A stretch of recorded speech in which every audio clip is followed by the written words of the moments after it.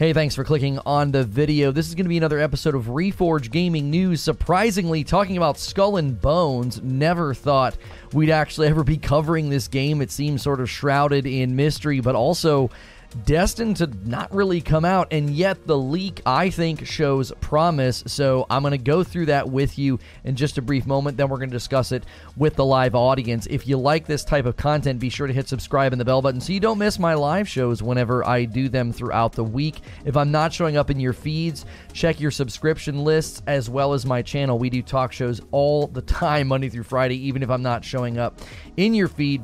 First, let's get down, though, to what exactly is in this leak and why I think it shows promise.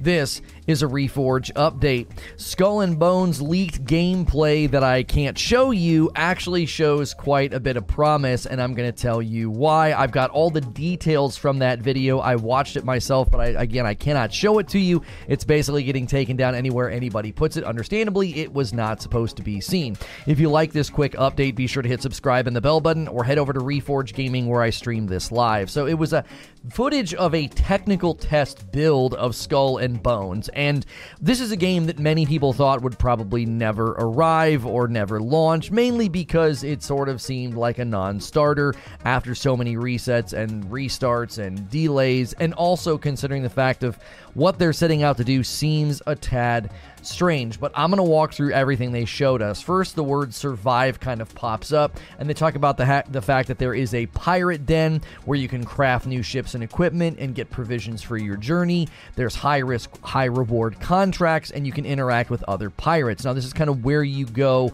to set the stage for your play session, whatever it is that you're going to be doing. Now, one of the things that you're going to be doing is raising your infamy. That seems to be sort of the primary driver of the content and what you're going to be doing. The infamy that you have will grow with contracts. There are penalties if you fail. Some of it can be shared in groups of up to 3 if you want to work on certain jobs and contracts with other people. Exploration, plundering, treasure hunting, big world events, and more. These are all of the various things that you can go out into the game and do. Now, you're going to want to do preparation before you do that. They talked about stocking up on rations, water, repair kits, and ammunition. These are the things you want to make sure are actually on your ship before you head out. It did seem like you could sort of walk around these NPC areas, but there wasn't really any actual combat in third person. You're always on the ship for the most part. There's also customization for your character to make them look pretty nice. If you've played Sea of Thieves, you're familiar with the idea of primarily going out and doing things on your boat to make you, your boat, and your pirate look cooler.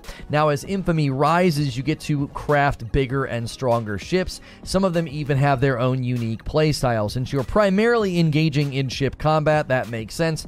That's the one thing you're going to be getting into, and certain ships, I'm sure, will have some benefits as well as negatives.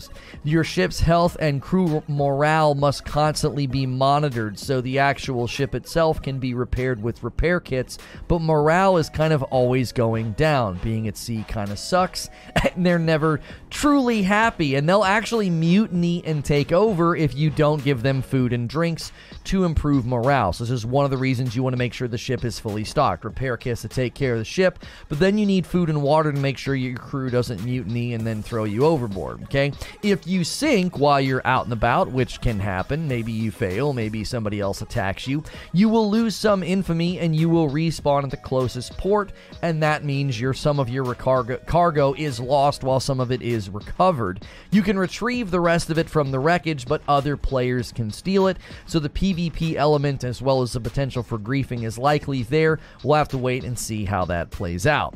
Wildlife can be hunted for skins and meat. Again, we don't know exactly what that looks like. They showed like an alligator or something, or a crocodile. It's like, well, am I shooting that from the boat or am I getting out of the boat? That remains to be seen.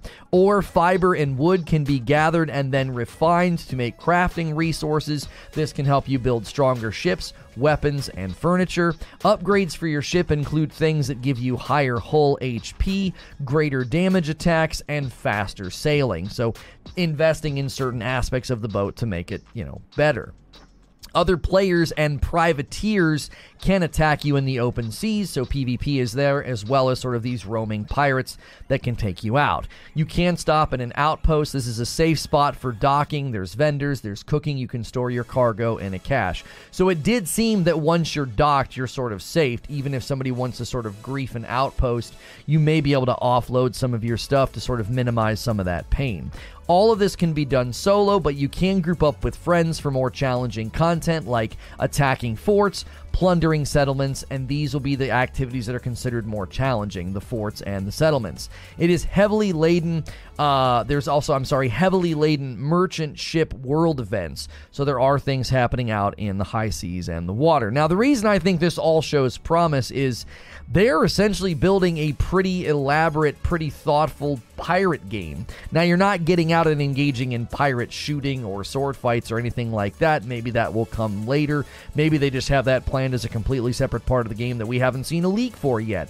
But overall, I think the idea sounds like it might be appealing to people. If you loved the sailing of Assassin's Creed Black Flag, that's essentially what inspired this entire game. I still think it's a pretty narrow offering, given that some people might find the boat combat a little annoying or repetitive, but if that kind of play, excites you and you want to do that, it sounds like they're building a pretty nice, substantive, lengthy, good content loop for a live service game, which shows promise. I mean, from the beginning we knew this game wasn't going to be an RPG or an MMO, but within its lane, it sounds like they're actually building something that might be worth playing. Let me know what you think in the comments below. As always, check out Reforge Gaming, where I stream these discussions live. Hit subscribe and the bell button, and I'll see you in the next video. And I'll see the rest of you right now. I honestly didn't think that we would ever be covering this game because I did not think this game was ever going to come out. I honestly didn't. I thought there's just no way. This thing is just too shrouded in delays and mystery and confusion, and it seems vague, and just the idea alone seems like it might be a complete fool's errand. You're going to be building a game where you're on your ship the entire time, but I think something like this could appeal to a lot of players if that's something that they enjoy, and they're not just building a game where it's purely PvP. It sounds like they thought through the idea of having an actual pirate ship live service game. Yo, good morning, feed. Good to see you in the chat. Guys, make sure you go through all those morning rituals. Thank you for renewing your membership, Christopher. 9 months of membership.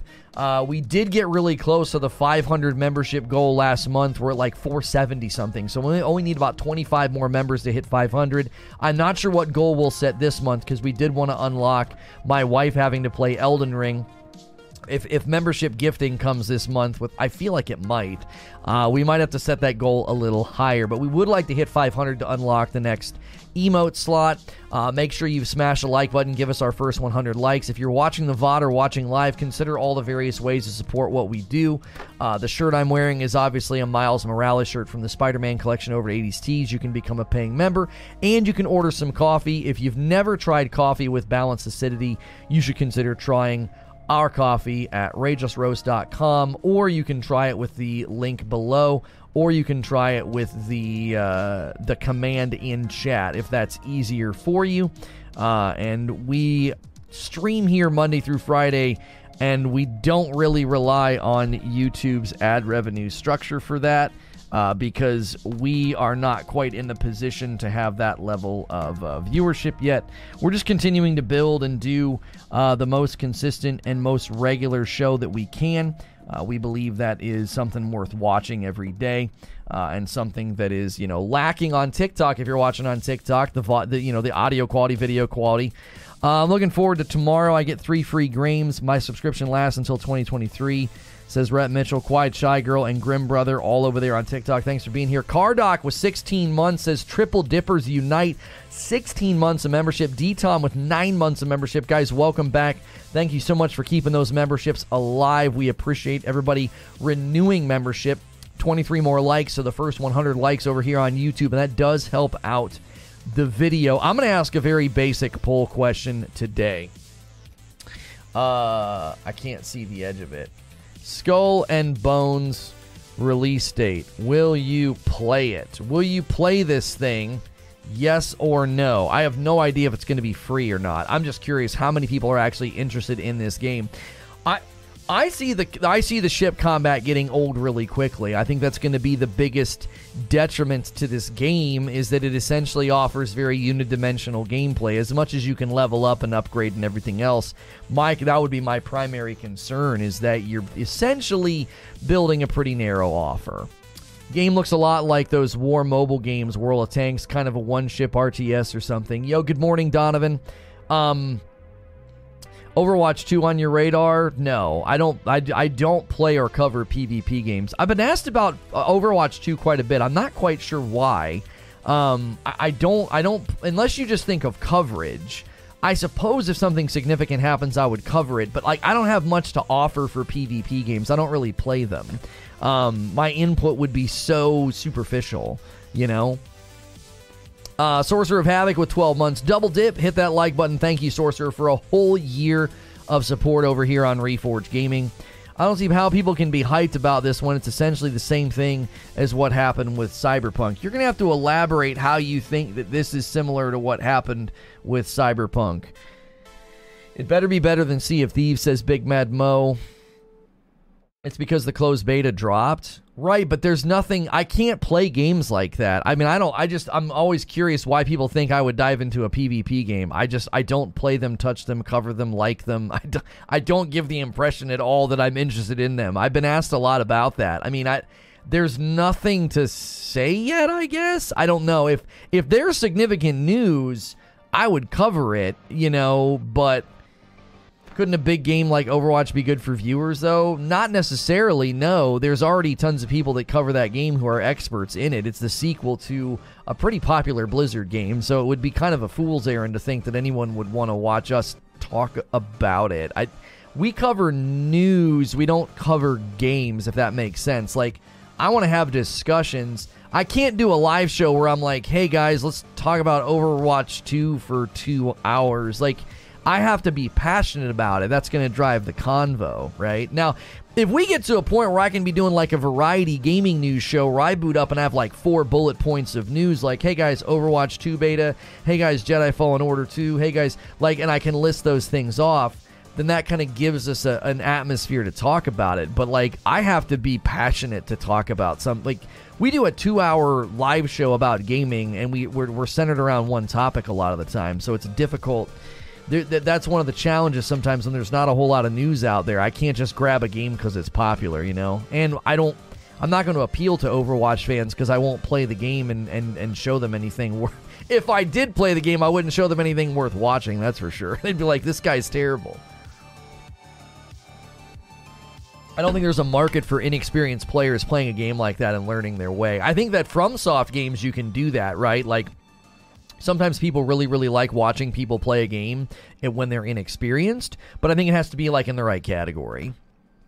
It would pull a bunch of people in that were Overwatch watch heads, and they would only talk about it every 6 months. Those people aren't happy. Well, and I think they largely, like Overwatch fans, would be like Valorant fans, right? They're looking for gameplay. They want to see somebody play. They want to see somebody put up a guide, strategy videos, etc., which we would offer literally none of that. So it would almost be like, hey guys, Overwatch 2's doing stuff, and then again, that would be the extent of my knowledge and passion. It just wouldn't go anywhere.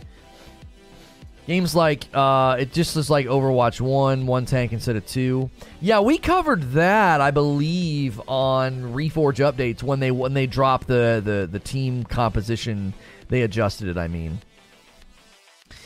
Not many people want to watch folks struggle at Overwatch. Dark Souls, however. Yeah, it's different when you're in the FromSoft world. I've learned that. People are a little bit more accepting of watching somebody absolutely fumble the ball in FromSoft. But, like, if you're going to boot up a game like that and you're going to play terribly, people are going to be like, why are you... This is a dumb.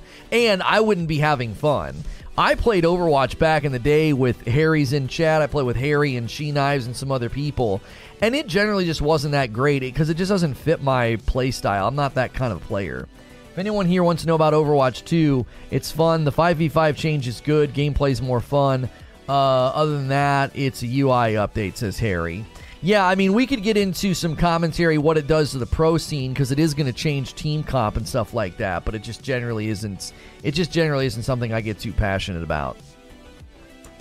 To be fair, you did sit in orbit when you were SNTR back in the day. I'm not sure what that has to do with anything. Not comparing it to Cyberpunk, says Andrew, but the development of the game is somewhat similar. Do you really look at Skull and Bones, which has been in development for almost 8 years and almost no actual update? Well, you gotta be careful there, Andrew. You can't say that every game that's been in development for a long time is going to become Cyberpunk, right? I do think games that have been in development for a while can come out and be good. Does that make sense? I don't think it's automatic. With the success of Arcane, I'm surprised there hasn't been another push for an Overwatch show. I mean, maybe because they have the right art style. It'd be like a little Pixar thing, right? That was on Grim Brother said that over there on TikTok. If you're watching on TikTok, man, thanks for being here. And daily gaming talk show on multiple places. Because you were saying people would want gameplay. I tell you what we're going to do. We're going to totally move on because I'm going to get irritated, and I don't want to do that on Monday morning because I don't feel like folks are making points that are worth engaging with about this subject. I really am curious what is happening. But let's just move on and talk about the subject at hand, which is Skull and Bones. Skull and Bones, I think, has potential. And I can say that as a game that doesn't appeal to me. Like, I really don't think I would put in hours of play into Skull and Bones. Now, I say that, but I don't know. I would try it. I would try it and be like, hey, this is actually not too bad, right? This is actually not so terrible. But again, I think it has potential because they're being thoughtful about making a live service game, right? They're being thoughtful about making a live service game. Double dib, yo, what's good, Grim Brother? It's a Ubisoft game, so I have zero confidence that it will be anywhere near as good. And from what Tom Henderson has said about it, it seems to be very one-dimensional. That's my primary concern, is that it'll be one-dimensional, unidimensional, whatever. The idea being like, how long can you do ship combat before you're like, okay, I've kind of seen and heard everything, right? I've kind of seen and heard everything. This is hey, we already have a coffee order today. Just 6 minutes ago. Thank you so much. A dark roast and a light roast to my man D-Tom. Thank you, D-Tom. That's our first coffee order today. Who's going to be the first new member on the channel? Click the join button or use the membership link below in the description or ! Join in the chat. Scared they're going to have microtransaction heavy. Right, that was the main thing that I thought of, Dan Zatastic, is how are you going to subsidize this game ongoing? That's always the question, okay? I always have 3 questions if it's live service. What's the content loop? How is that content loop going to evolve and be ongoing? And how are you going to subsidize this? Because the minute you step out and say, we're building a live service games, those are all the questions that I have. Okay, it's a live service game. Okay, what's the content loop? What in the world am I doing? Okay, what's that going to look like in 2 to 3 months? Think about that in Skull and Bones. Like, what are you doing in 2 to 3 months? If your ship is awesome and big and huge and really strong and you basically can wreck, most ships or missions that you come across, they're going to have to come up with something to up the ante. Now, I don't know if that includes getting off the boat and running around. I mean, I could see that. They could call it the Land Ho update and be like, hey, we're going to actually let you get around and do pirate stuff, dig up treasure, get in gunfights, whatever the case may be. And then that opens up a whole new host of content loop options, okay? Because then you could get into like smaller boats and you can get into smaller skirmishes and you could do stuff on the actual islands themselves. Matthew Johnson with 10 months of membership. Welcome back to Reforge Gaming.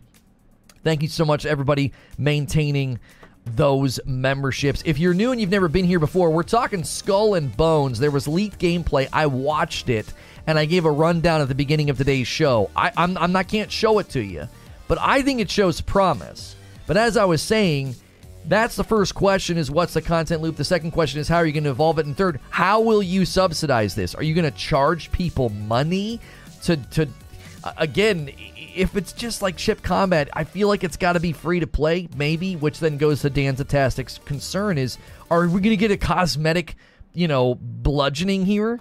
Just nothing but pirate stuff to be purchased? If it was only a PvE game, then it could be fun when comparing to Sea of Thieves. Upgrade your crew, maybe a land base. Yeah, maybe, Daniel. I didn't enjoy the ship combat in AC Odyssey. The ship combat in AC Odyssey is very different, Quiet Shy, than the ship combat in Assassin's Creed Black Flag.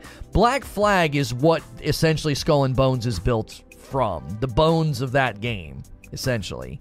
Sounds like they have quite a bit of PvE content, says Victor. I'm wondering if they will adopt a flag for PvP similar to New World. Every article about this game up until now has been really harsh, and then after this leak, we hear comparison to games that were embraced. Yeah, there are comparisons. Somebody said, like, it's going to be more akin to, like, Anthem or Destiny, where you, like, go back to the hub, get all your stuff, and then go out and do your thing. Again, pun intended, it was not pun. No, I didn't intend to do that. The idea being that, like, if you accept it for what it is, it actually has potential. Now, but that's a big if. Okay? Accepting it for what it is, I think that's the biggest barrier for this game. The biggest barrier for Skull and Bones is it's just a pirate ship battle game, kind of. Like, is that going to be enough to keep people coming back? We've learned from arena shooters that when you have sort of a contained experience, it can get old really, really quickly. Now, the beauty of a pirate ship game is maybe you get a different pirate ship. Maybe you get more than one. Maybe you're playing with your friends. Like, it's not just always the same. It's not always the same maps. But again, I do think any game that limits itself in that way, how are you going to get treasure now if not by getting off the boat? That's what I want to see. I want to see that fleshed out, Butters, because they talk about hunting animals as well. Good morning, Sandy. How do you hunt animals from the boat? Like, what am I going to be doing? Getting out, like, are we going to literally pull up next to the island? Am I getting out, like, a sniper rifle? And is it kind of like a cheesy sort of mini game where I'm, like, you know, playing duck hunt from my pirate ship? I thought I heard resource management. Where's the collection of resources? Yeah, no, there's resources. There is, where did I read it here? Ore, fiber, and wood are gathered and refined to make crafting resources. Now, I don't know if that's you just going up to the island, right?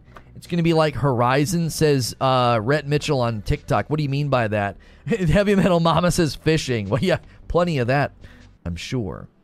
But yeah, I mean, am I just getting off the ship and, like, grabbing a crate, and that crate has ore, fiber, and wood in it? Am I walking around and gathering? Am I chopping trees down? Is it going to have that New World thing? I don't know. The video didn't show. It just sort of mentioned it in passing. So I don't honestly know how they're going to handle the gathering of resources. Will it be something that's involved? Will it feel interesting? Yeah, whaling. Will there be anything like that? No, there is PvP in the game, Lewis. Yes. Sea of Thieves is the best pirate game out there. Listen, I'm going to have to side with Danny on this one. If you're looking for a pirate game and you can deal with the rough edges, I think Sea of Thieves is the best pirate game out there. And that's the question. And this is where I do think Skull and Bones will outshine Sea of Thieves. The boat combat in Skull and Bones actually looks really crazy, involved, and good, and got a lot of mechanics to it. Sea of Thieves is pretty basic, man. You got a couple of cannons, and you're just kind of roaming around and shooting a bunch, and then repairing a bunch, and shooting a bunch, and repairing a bunch. Like, there's a bit of a flat tire element to the way that Sea of Thieves combat plays out. Still no idea where the game might eventually be played or what they've promised about the live service aspects. Right, I think you asked about platforms, Derek. I would imagine this is going to be on every platform except for the Switch.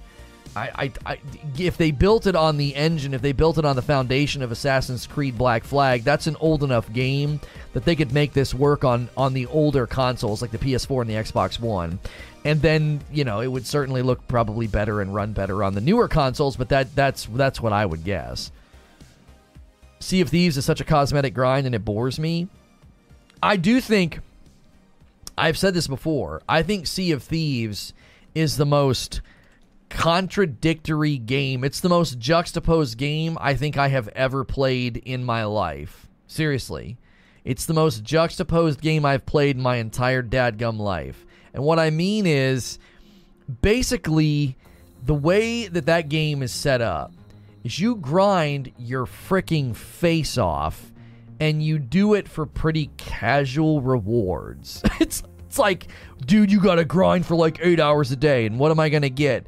You can buy a better pirate hat. What? Like, Savage Sharkbite with 9 months of membership, double dipping for life. I appreciate it. $5 tip from Mr. Glum. It's Monday, y'all. I'm here to remind you to start it off by drinking Rageless Roast coffee. The light roast will lighten your day. Hey, thank you very much. Guys, you can use that coffee command. Check it out over there. If you've never tried coffee with balanced acidity, give it a try. People in chat will tell you how good it is. I'm having dark roast this morning. Sea of Thieves is more of a pirate simulator than a game. Somewhat, yeah. Combat is dope in Sea of Thieves if you know what you are doing. I'm not necessarily saying that the combat's bad, Mo, but I feel like the combat in Skull and Bones is a lot more involved. There's more going on. You've got more weapons. You've got upgrades to your ship you can buy. You can get different versions of the ship, different sizes. They come with different play styles. Sea of Thieves is the combat's pretty straightforward. Now listen, sometimes that can make for really good gameplay when it's just pretty straightforward and simplistic and not super complicated. I think that's one of the things that Sea of Thieves gets right. But I also think, like somebody was saying, this seems like it's going to be a pretty one-dimensional game or unidimensional game where you're essentially doing that. Rhett Mitchell says on TikTok, because I'm Horizon, you could craft resources. I don't know if it's going to be anything like Horizon, though. You're in a boat most of the time. Heavy Metal Mama says, the game intrigues me, but I really got to see more. I want to see combat loop beginning to end. It's great to show combat in the boats, but like we kind of know what that looks like, right? What's good, Gritter? What's the loop itself? I know what combat in a ship looks like at a pretty general level, at a generic level. Sounds pretty monodimensional. Is unidimensional and monodimensional the same thing? What's the difference between the two? Good morning, Gritter. I mean, look at Minecraft. It's very basic, says Danzatastic. That's true. Black Flag with PvP. I got a bad feeling about this. I poured my mega pint of coffee this morning. Yeah, guys, make sure and pour yourself a mega pint of coffee this morning, especially if it's Rageless Roast. Looks like we got another order. We did 2 coffee orders for the day already. A bag of light roast to Uncle Brada Cuz. Yo, I hope you enjoy that, Uncle. I really, really do. If you guys are trying it for the first time, light roast is probably the easiest and most introductory coffee to drink out there. And keep in mind, the coffee is ours. You're not supporting a sponsor. My wife and kids ship it to you with like little thank you notes. You're essentially supporting a family business, and we appreciate you doing that. Thank you today for tuning in on a Monday morning. We're here throughout the week, so make sure and hit subscribe if you want to talk in our chat and chime in with what's going on. I need a mega pint of Jack Daniels. What games don't have crafting nowadays? True. Is PvP always on in Skull and Bones? Power Soldier, I have no idea. Now, they said, this is an indication, I'm going to guess that it's always on, and let me tell you why. It wouldn't, I hate to say it, but it wouldn't be much of a pirate game if it wasn't always on. I hate to say that, but it's true. It wouldn't be much of a pirate game if it wasn't always on, which is something that I fundamentally disagree with about in Sea of Thieves, but that's a whole nother debate, okay? So at a foundational level, I think they would say, like, listen, it's got to be on all the time. You got to be at a potential under threat, you know, or how is it a pirate game? Number 2, in the actual leaked video, they said the following. When your ship sinks, you lose a portion of your cargo. You save some of it, but you lose a portion, and it's out at sea where your wreckage is. Now, you can go back and get it, but they said that other players can steal it. So that, to me, says that that's always on. Because if you're going to go out and you're going to try and get your stuff back, and there's the potential that someone's in the way of that doesn't mean that you flag for PvP. Because if not, you would just... Who would ever flag for PvP when, like, recapturing their stuff? Does that make sense? I honestly wish Ubisoft would just open up about BG and E2. Beyond Good and Evil 2, either way, is it canceled? I feel like that game is never coming out. That's another one that it's just like, I just don't know, man. I just don't know. What kind of game is it? Yeah, we know nothing, Sean. I don't drink a lot of coffee, says Danzatastic, but I got some of the Rageless Roast when it first came back. It's tasty, but the light roast is so strong, I was not ready for it. Oh, really? I've never had anybody say the light roast is strong, but hey, everybody's different. Kept a little bit of creamer in it. When they release Hogwarts Legacy news, are you going to be covering it? Yeah, we've already covered Hogwarts Legacy once. You don't have to ask that many times, my man. I read chat pretty extensively.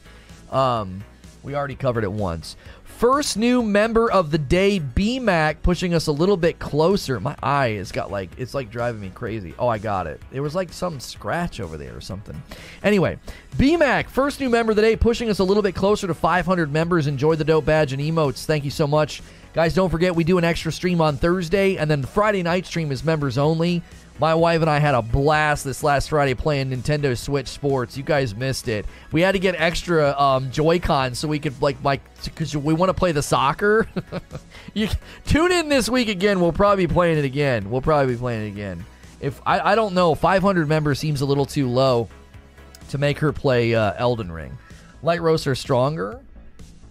And with caffeine, yeah, but they're not stronger as far as, the taste. I guess that's maybe what he meant.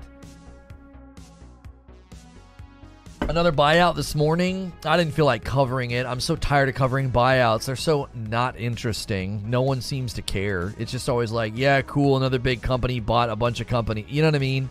I didn't want to cover it. I saw the news break, and I was kind of yeah, who freaking cares at this point? Who freaking cares at this point?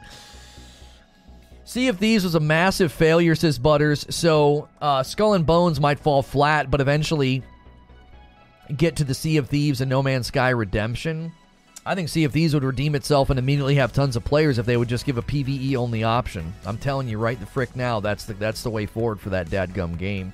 They're so good at the storytelling, and they're so good at the adventures and the environment and the music. Just shed this stupid, stubborn idea. That's going to be Skull and Bones' biggest barrier. That's going to be your biggest barrier, is this PvP always on crap. People don't like that. If PvP is always on, says Victor, but you don't lose everything, I would like to know what portion means. 50, 25%? What about public events? Griefing, is that possible? A lot of questions. Yep. Yo, 14 months of membership over here on gaming. Thank you, Creature. Welcome back. Massive failure? You're kidding, right? A lot of people thinks that Sea of Thieves didn't do very well. Another buyout. Who bought who? What's their name? Where's my gaming news category? Crystal Dynamics and Montreal Square Enix have been purchased by Embracer Group. And, yeah, so that's Tomb Raider and a couple other properties. I would try Sea of Thieves again if they had a PvE only option.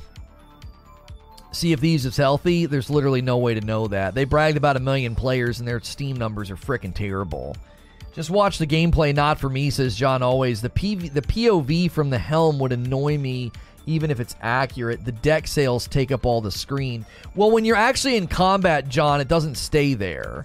It does different things. It does different things when you, turn to the side and want to aim and stuff. It's not always back there. I saw footage of them, zoomed in on a ship. You get, an arch. You get, it's not always like that. They have the blueprint. Pirates of the Caribbean Online was the blueprint. Just copy it. Well, that and both Avengers games. Oh, yeah, both Avengers games. Sea of Thieves is an amazing game with a design that demands players learn to play the game. Sure, yeah, and look at your Steam numbers. Nobody plays for very long, and there's a reason for that. Go read all of the negative feedback. This is exactly why Skull and Bones needs to take note. If Skull and Bones wants to take note, look at Sea of Thieves player base numbers. Steam means nothing. They bragged about 25 million plus. Yeah, you would think with those kind of numbers, Mo, there would at least be a reasonable amount of people playing it on Steam. So they're hitting those kinds of numbers, and it's not even a top 10 game on Xbox gaming lists. We've been through this before. You have no way of substantiating the claim. All signs point to, no, it's not doing well. It's not doing well on Steam. And when you go to the Xbox most played games, it's nowhere near the top 10 or even top 20, I don't think. Where's that list? Let's see where it lands. Where's the list of the most played games on Xbox? following the same dadgum pattern as Halo Infinite. That's what Skull and Bones has to think about. Yo, Silent Warrior with 9 months. Keep up the great work. Double Dipper, welcome back, my friend. Thank you, thank you. I have friends. If I have friends playing on Steam, I can't play with them with Xbox Game Pass. That's a big fail. I know Steam numbers are all we've got, but Sea of Thieves was released on Steam quite late in its life cycle. It was Xbox ETC first. Numbers don't mean crap when you get to play it for free. I'm genuinely curious what the daily player base numbers are like for that game. Really, really, really. New coffee orders? We got any more? Let me check, Red Rhino. Thank you for being here over there on the TikTok. Nope, just 2 coffee orders so far for the day. And 1 new member. We're inching closer to 500 members. We need like 25 more, so that's 1. So we need 24 more. It's in 30th right now. So as far as most played games on Xbox, it's in 30th. Come on, I don't know. I'm telling you, I don't think so. It's next to GTA Online. Oh wait, is it that high? We might be wrong then. What number is that? It's above Halo Infinite, which that's not the greatest place to be. GTA Online is probably larger on PC and Sony, so that's not necessarily a huge indication. It's right above Overwatch and Valhalla. Come on. Come on. Over there on the TikTok, that's right. Over there on the Tickety Talk. Lono showing some age, that's right. I love Elden Ring, but imagine Elden Ring multiplayer like Sea of Thieves. Well, you can play Elden Ring that way if you want. If you want people coming into your game and killing you, you can open it up for that. Pirates of the Caribbean Online was a perfect balance of foot, ship, PvE, PvP. They just got the game right. Yeah, I tend to agree with what Creature's saying. Yes, I agree with that. It was a good blend. Let's be honest, Ubisoft kind of has a bad reputation right now. Bad repetition. I know what you mean, though. Congratulations, 25 million people have played our game. 23 million didn't play more than 2 hours, but hey, says Eugene. That's what I mean. Like I don't want to sit here and dog on Sea of Thieves, because I think Sea of Thieves gets a lot of things right. But I think that's something Skull and Bones has got to consider, is Sea of Thieves, I don't think you can just chalk that up as just a total success story. That game should be absolutely booming. It should be booming. A consistently updated, battle pass driven, very well designed pirate game. And it's down there with Halo Infinite. Halo Infinite has fallen drastically on Xbox popular games, like most played games. And Sea of Thieves is down there with it, and they just did an update. Sea of Thieves just did an update recently. It's not even... Why would it ever be a top 10 game, though? It's a first-party title. What do you mean? It's literally a first-party Microsoft title. And it's a good game. Sea of Thieves should be top 5 all the time, in my opinion. It should be up there. It's a first-party title. It's built by Rare. It's dadgum free with Game Pass. There's no excuse for that game to not consistently be at the top. They literally just did an update. Sea of Thieves sales are impressive. Total playtime is not good. I'm telling you, you have to look at the bigger picture on Sea of Thieves. It's a really pretty car that no one wants to drive. Like, you know what I'm saying? It's a ton of people bought it. And then, no, it's not getting the player base that it should. No way that's overselling, thinking it should be a top 10 game in this market. I think when you have a first-party live service title made by Rare that was just recently updated, yes, I think it should be in top 10. If you're 8 to 9 months away from a release, yeah, fine, you can slip out of top 10. They just did an update. It should automatically creep right back into top 10 after doing an update. Why does it need to be top 5, especially with that Game Pass offer? I don't understand. What do you mean, MJ? It should be top 10. It's available to everybody that has Game Pass. Isn't Game Pass supposed to be super amazing for your funnel? Isn't it supposed to be a great push for your game? I'm not saying that Sea of Thieves doesn't have a niche offering of gameplay, because you're in a boat and it's piratey and the shooting mechanics aren't that great. But that game, right after an update, should consistently be able to get into top 10. I don't see why anybody would think not. AAA game, first-party dadgum title. That's the home platform. Why would... What? Microsoft is known for its multiplayer games. I agree. I remember Sea of Thieves before it coming out. I was pumped for it, says Greg Shaw on TikTok. Vengeance with 9 months of membership in a tier 2. That seems like a lot of hearsay, and for that reason I object. Regardless, come spend $5 per month to get a neat joystick to play with. Yeah, guys, you can become a member for $5 a month. I know people don't do that on YouTube as much, but we do offer extra content Thursday afternoons and Friday nights, and it does support the channel directly. Because of all the BR games and sports games. I mean, I'll grant your point, Paul, that all the BR games and sports games are a significant challenge for a game like Sea of Thieves to pull decent numbers. But what's in the top 10? Like, what's in the top 10 right now? What are we talking about on radio today? We are going to try something on Mondays that might help me. Because this whole chasing a topic, chasing like a relevant news story thing, I don't like it. Here and there, I think it's fine, but I thought we could do like moral musings on Mondays. You guys know I like alliteration. So we're going to ask the question today, why is lying wrong? And is it wrong? Why is it wrong? Right? It'll be fun. It'll be fun. I looked at a lot of different perspectives on this. It should be fun. It might be fun to take like real cool moral questions on a Monday and just bat it around. Just, what do you think? Why is it wrong? When is it okay to do it? Is it always wrong to do it? That should be fun. I just chasing the cultural topics is fun, but we always end up on the same dadgum things. You know what I mean?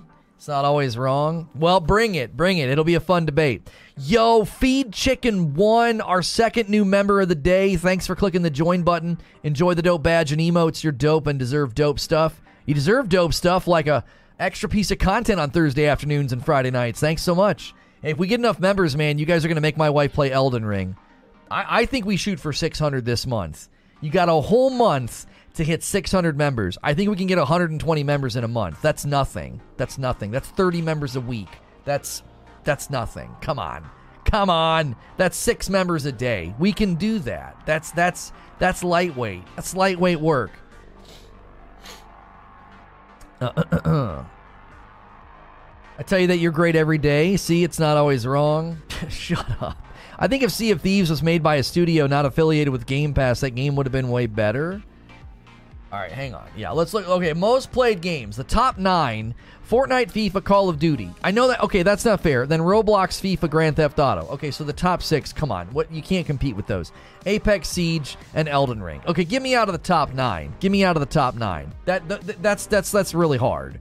I'm going to be fair to Sea of Thieves and say that, like, most of those games in the top 9 are insurmountable to a certain degree. Like, you're not going to overtake Fortnite, Roblox, FIFA, and Grand Theft Auto, and Apex. Like, get the frick out of here. I think that's a well-made point that getting in there is really, really going to be a challenge. Okay, so maybe I'm overstating my case. Okay.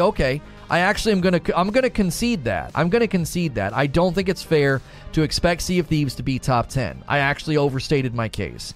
Because given those games, I can't see a game like Sea of Thieves overtaking them. I can't see it. Where is Sea of Thieves right now on that list, though? Where is it? It's not wrong nowadays. Everyone has their own... No. Stop it. We're not talking about that now. That's for radio.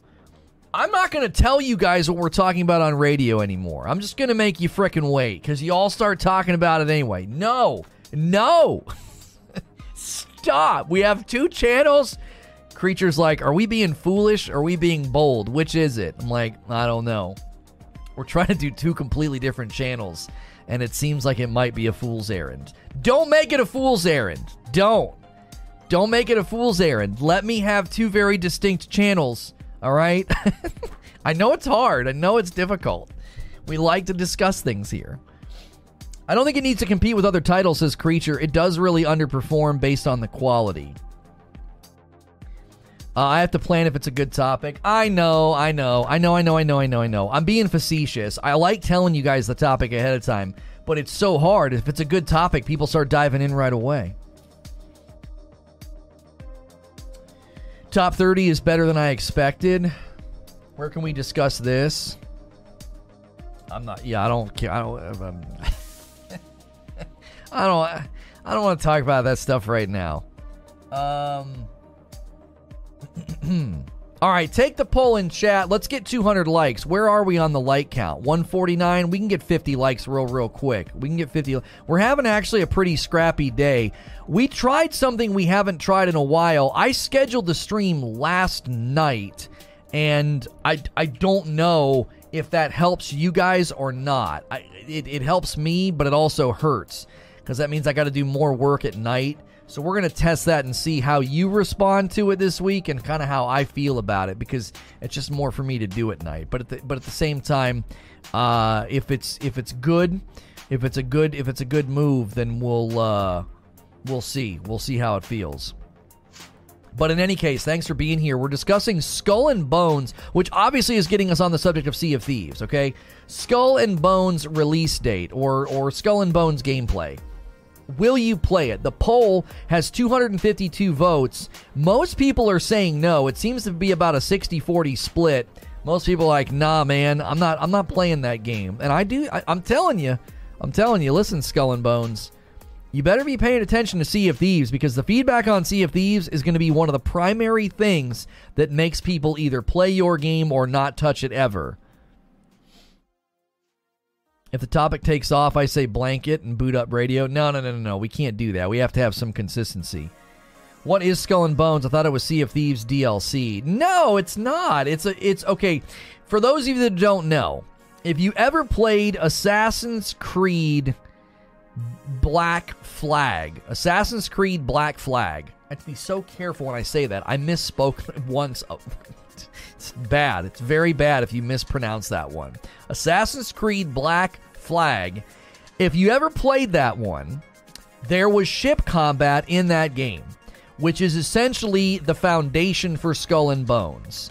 It has nothing to do with Sea of Thieves. Now, the reason we're talking Sea of Thieves is because Sea of Thieves is probably the only good pirate game out there. And I mean, obviously I say good subjectively because some people think it's terrible or it sucks, or they think, a few minor tweaks and I'd play the ever-loving snot out of it. Like, I'm one of those people. I would absolutely play the dickens out of some Sea of Thieves with my wife if I could just turn the PvP off. And we're not going to get into that debate because it's just a waste of effort. Everybody has their positions and no one's giving up. As the game sinks, I'm telling you, that game is sinking. In any case, I think that Skull and Bones should take notes from Sea of Thieves, okay? Because when you have a game that centers around a narrow offering, it's sort of niche, and you've got PvP on all the time, that is a recipe for a potential disaster. Knowledge is most valuable item in existence. Yeah. Greg Shaw, if you like those types of topics, man, I don't know. I want to stream this kind of stuff. I think those kind of topics are better for TikTok, to be quite honest. We'll see if the gaming talk show ever takes off over here. I don't know. I think that stuff's more interesting to people over there. YouTube Lurker with a $10 tip. I was true to my name since 2019. Then Lono made Friday night members only. I missed 2 nights and then made a YouTube just to join. Well played, good sir. Well played. We did it! Chat, we did it. We converted a non-login YouTube lurker to make an account and become a member. And all it took was 3 years of streaming and a members-only incentive. That's all it took, Creating quality content for 3 years wasn't enough. We had to add that member incentive. The game sinks. These puns today are great. Yeah, the game is sinking. It's taking on water.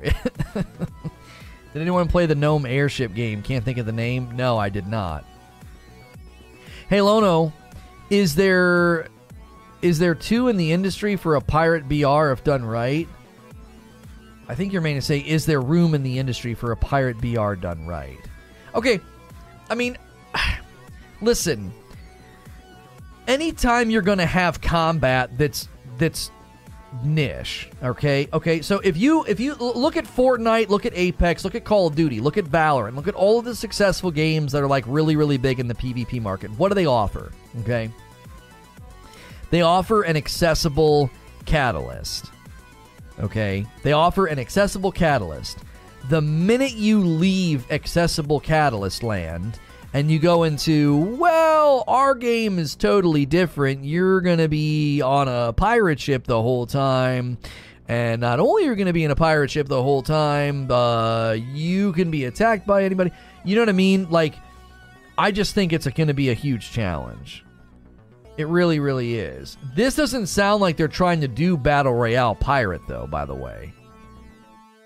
They gotta have some kind of free roam server that doesn't have PvP. I could see people saying that with Skull and Bones, the same way they said it with Sea of Thieves. Like, bro, I don't want PvP on all of the time. I don't want to be concerned with these things. I definitely think that could be a consistent request from people. This idea of, oh, it's a pirate game. Well, okay, but nobody, like, think of it this way. I've been thinking about how to broach this subject, because commonly you will hear people say this about From Software games. I don't want to play a game like that. I just want to come home and relax. And you know what people typically say? People typically say, well, this game's not for you then. It's not really a game to come home and relax with, unless, of course, this is something that you love and you do relax by playing it, okay? But generally speaking, that's the pushback from Software fans and people that love Dark Souls and people that love Elden Ring. It's like, well, okay, this game isn't for you then. In a similar vein, if you say that about Sea of Thieves, you're like, well, I don't want to be attacked all night. I just want to play a nice, relaxing game where I sail around and get treasure, and that's kind of the gist of it. And someone might say, yeah, well, then this game's not for you. The reason I find that argument to be less compelling when used in defense of Sea of Thieves is because look at the core mechanics of the game and look at the core game offering. It's not a game with elaborate or complex systems of combat. It doesn't actually have combat that is significantly challenging or difficult or precise, okay? So it's an arcade game that's taking itself too seriously, in my opinion. You look at Elden Ring and it's like there's this deep building system and RPG and precise and punishing combat and finesse and practice and strategy and intelligence and awareness and endurance all flows into a game that is holistic and it has a single unifying identity. That's not true of Sea of Thieves. And that's certainly not going to be true of Skull and Bones. It's like, I don't understand. There's no single unifying identity here that paints this picture that, oh, you better watch out. There's pirates afoot. It's like an arcade game. Why do I want to play a game that's taking itself that serious, right? Yo, Lono, what's good? Is that Kill You over there on TikTok? I don't know how Ubisoft can pull this off, says MJ. Their business model is not considered stellar. XP boosts, over monetization, and the glorious Ubisoft vomit map. That reason isn't that great for an always online live service that lives or dies based on the size of the player base. Another well-made point, Eugene. There is a gigantic difference between basically saying, oh my gosh, we don't care if people don't like our game. You know, I love you, Lona. You're my dad. No, I've got 2 kids of my own. I don't need any more. Thank you. But yeah, if this is meant to be a live service game, if this is meant to be a game that is carried by people playing, by people logging in, then that's ultimately the question, is it not? Are you creating something that's going to do the same thing that Sea of Thieves did? Are you creating something that's going to do the same thing that essentially FromSoft games do that? Do they not? FromSoft games do that. they create an environment where you aren't welcome. You know, you're not like, hey, come on in and play. No, you better get good or you're not going to get anywhere. That's essentially what the game is constantly telling you. So that's the real question is, can you have a live service game that's largely built around something that seems pretty arcadish, like come and be a pirate, come and get in pirate fights, pirate ship fights? Can you do that if it's like, oh man, it's a PvP's on all the time, people are wrecking you and stealing your stuff and griefing you and griefing the outposts or griefing the public events? Like, these are all questions they have got to answer. Yo, good morning, Bell 5900. Sailing around forever and pulling up wreckage for supplies and currency gives me nightmares of Zelda Wind Waker. Is my pirate ship going to be an NFT? I'd rather play Elden Ring in a boat with a few enemies than anything Ubisoft offers, just saying, says MGene. High Power Soldier says, hopefully Skull and Bones has PvE. I really don't want to be chased down by a stack crew every time I log in. Molback says, I wish there was a no invade option in Elden Ring when playing online. I put my time aside helping a friend or the other way around, and we always get invaded, usually by endgame chads. Well, just wait to help your friend until you're at a boss then. Come on, be smarter than the chads. Your friend, like, with respect, I'm not trying to talk down to anybody, but does your friend need help in the open world? If your friend needs help in the open world, then I don't know. That seems to be that's where I would primarily find that happening. Can they not manage it in the Elden Ring open world? Like, help them when they're in a boss fight. You know, jump at a party, you're both working on stuff, right? You're both doing stuff, and then he gets to a boss, and jump in and help him. If your friend needs help in the open world, then I'm sorry, like, that's kind of what that should happen. If you're leaning on a buddy, a co-op buddy in the open world in Elden Ring, yeah, you're going to get invaded. You're making the easiest part of the game even easier. Does that make sense? Your situation might be different. I don't know. Maybe they struggle with the map or something, and you're just trying to help them navigate to cool places. And I could get that being pesky and annoying, getting invaded. I can see that angle. But at the same time, it's like, you know, there's wikis, there's guides, there's a map. You're on the party system. Doesn't setting a password help stop invades? No, the minute you're playing co-op, you can be invaded. That's the online conundrum. That's how they balance it, is like, well, you got a buddy playing with you. Yeah, well, you can be invaded now. When you have somebody playing with you, the boss health goes up too, I think, does it not? We need 18 more likes for 200 likes. If you're enjoying the show, we're here Monday through Friday. I do a safe for work video game radio talk show, and a lot of people throw me on in the background like a podcast. If I'm not in your recommended feed, then be sure to check your subscription list or my channel. We go live Monday through Friday. Like I said, a lot of people just put me on and they leave me on in the background. So make sure and hit subscribe if you want to talk in the chat. Take our poll at the top of the chat. We're talking Skull and Bones gameplay, or Skull and Bones release date. Will you play it? We're getting a 60-40 split on the poll. We'd love to hear from you in chat as well. Kill You says, I will say, Lono, I've had some great times in Sea of Thieves. I do see your point, though. For a PvE-only mode, yeah. You can be invaded even when you summon an NPC character. Don't be confused with a spirit... Not to be confused with a spirit summon. Right. Lono, it could be the friend is handicapped. Right, like, I'm not trying to act like that's not a special circumstance, but with respect to the special circumstance, if I'm to respect that person, they're going to get the same gameplay experience that the rest of us get. Like, they don't need things to be toned down for them out of respect for their ability, okay? Their limited motor skills or movements, whatever it is that is potentially hindering them. I would respect them and say, no, you have to play the same game everybody else does. Accessibility to allow you to play is not the same as, like, turning off invades. I beat Radon and Renala Saturday night. Good for you, man. Good for you. And I think what we're talking about with Invades and Elden Ring is analogous to Skull and Bones. If you want to boot up Skull and Bones and have a good time with playing as a pirate, you basically have to accept the fact that people can mess with you. The same thing is true in Sea of Thieves. It's like, you just have to accept that that's part of the game. Do you know what I do? I do with Sea of Thieves what many people should do with Elden Ring and Dark Souls games. I don't play Sea of Thieves. I don't play it. I tell the game what would make me play it, and then I don't play it. It's like a PvE only mode. I would play that game regularly with my wife. Every time there's an update, I would play. Every time there's a new thing, I would play. 100%. No doubt in my mind. I got 2 TVs in my living room. We tried it one night. It was awesome until it wasn't. And I don't play it. I quite literally do exactly what people should do with FromSoft games. Instead of trying to argue the game into submission or into something else, that it isn't, just don't play. Is there a release date for Skull and Bones? No, there is no release date. Apparently, folks are predicting it might be like a surprise release this year. If you can level up in Skull and Bones, it could be 10 times worse than Sea of Thieves, says Paul.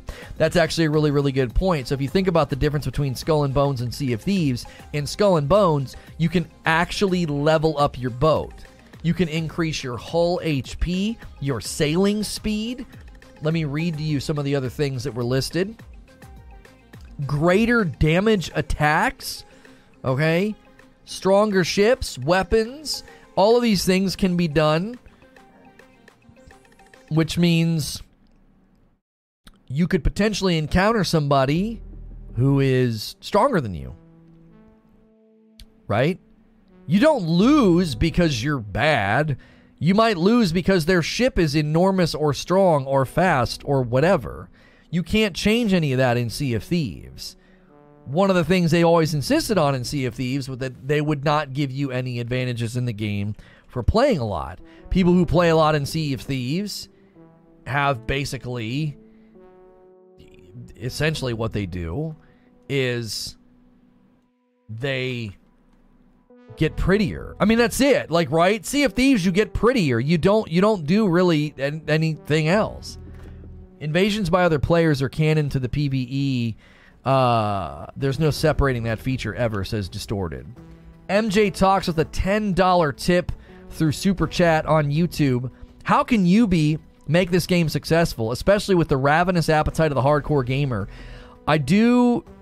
They cater to people, to me, that have the hardcore mindset but play casual due to the time restriction. Oh, like, what do they do, or how do they cater to people like me? Well, this is the dilemma, MJ. This is the dilemma with every game. You want to know what the dilemma is? The committed players are basically carnivorous, and they can absolutely devour the game itself and the community. And they don't do it with ill intent. Maybe they do eventually, but they don't do it with ill intent. But the really, really hardcore, really committed players can actually cannibalize the game. Think about it in a game like Skull and Bones. Let's say the game's out for 1 month. You get 3 to 4 weeks in. What's going to happen is you will, as you do with every game, you will have committed players who play like crazy. And they play, and they play, and they play, and they play, and they play. And they're strong, and they figure out the fastest exploits and routes. Maybe they figure out some combat things that are just absolutely busted and crazy. Well, if you shoot them with this, it puts fire on their boat, and then you do this, and it compounds it and multiplies it, and and you're like, okay, cool. They know life the game. Well, what's going to end up happening is that can drive players away. It can drive new players away, existing players. It can drive people away who've been kind of playing since the beginning, and now they kind of feel like the game is a flat tire. They're like, well, every time I boot this game up, I'm running into Johnny No Life, and Johnny No Life is absolutely unbeatable. He's super strong. Now, this works against itself in 2 ways. Number one, Johnny No Life is getting bored, and his boredom increases the cannibalization. Think about it. The mentality of a player like that is, I've sunk all this cost into this game of time and investment. I'm gonna get something out of it. So they squeeze and they squeeze and they squeeze, and that squeezing drives out your mid lanes and your casual players. They're like, frick this. I'm not playing this dadgum game. But what ends up happening? See, this is the grand irony of the situation. Is they drive all those players away, which leads to a heightened sense of boredom and frustration, which leads them to stop playing. So you end up losing players on both ends of the spectrum for very similar reasons. You got Johnny No Life, you got Timmy No Thumbs, you got Johnny Credit Card. Yeah. If your name is Johnny, I'm sorry. You see what I'm saying? Every game struggles with this. Do you want to know why skill-based matchmaking and trying to protect your low-level, not so great players is so vitally important?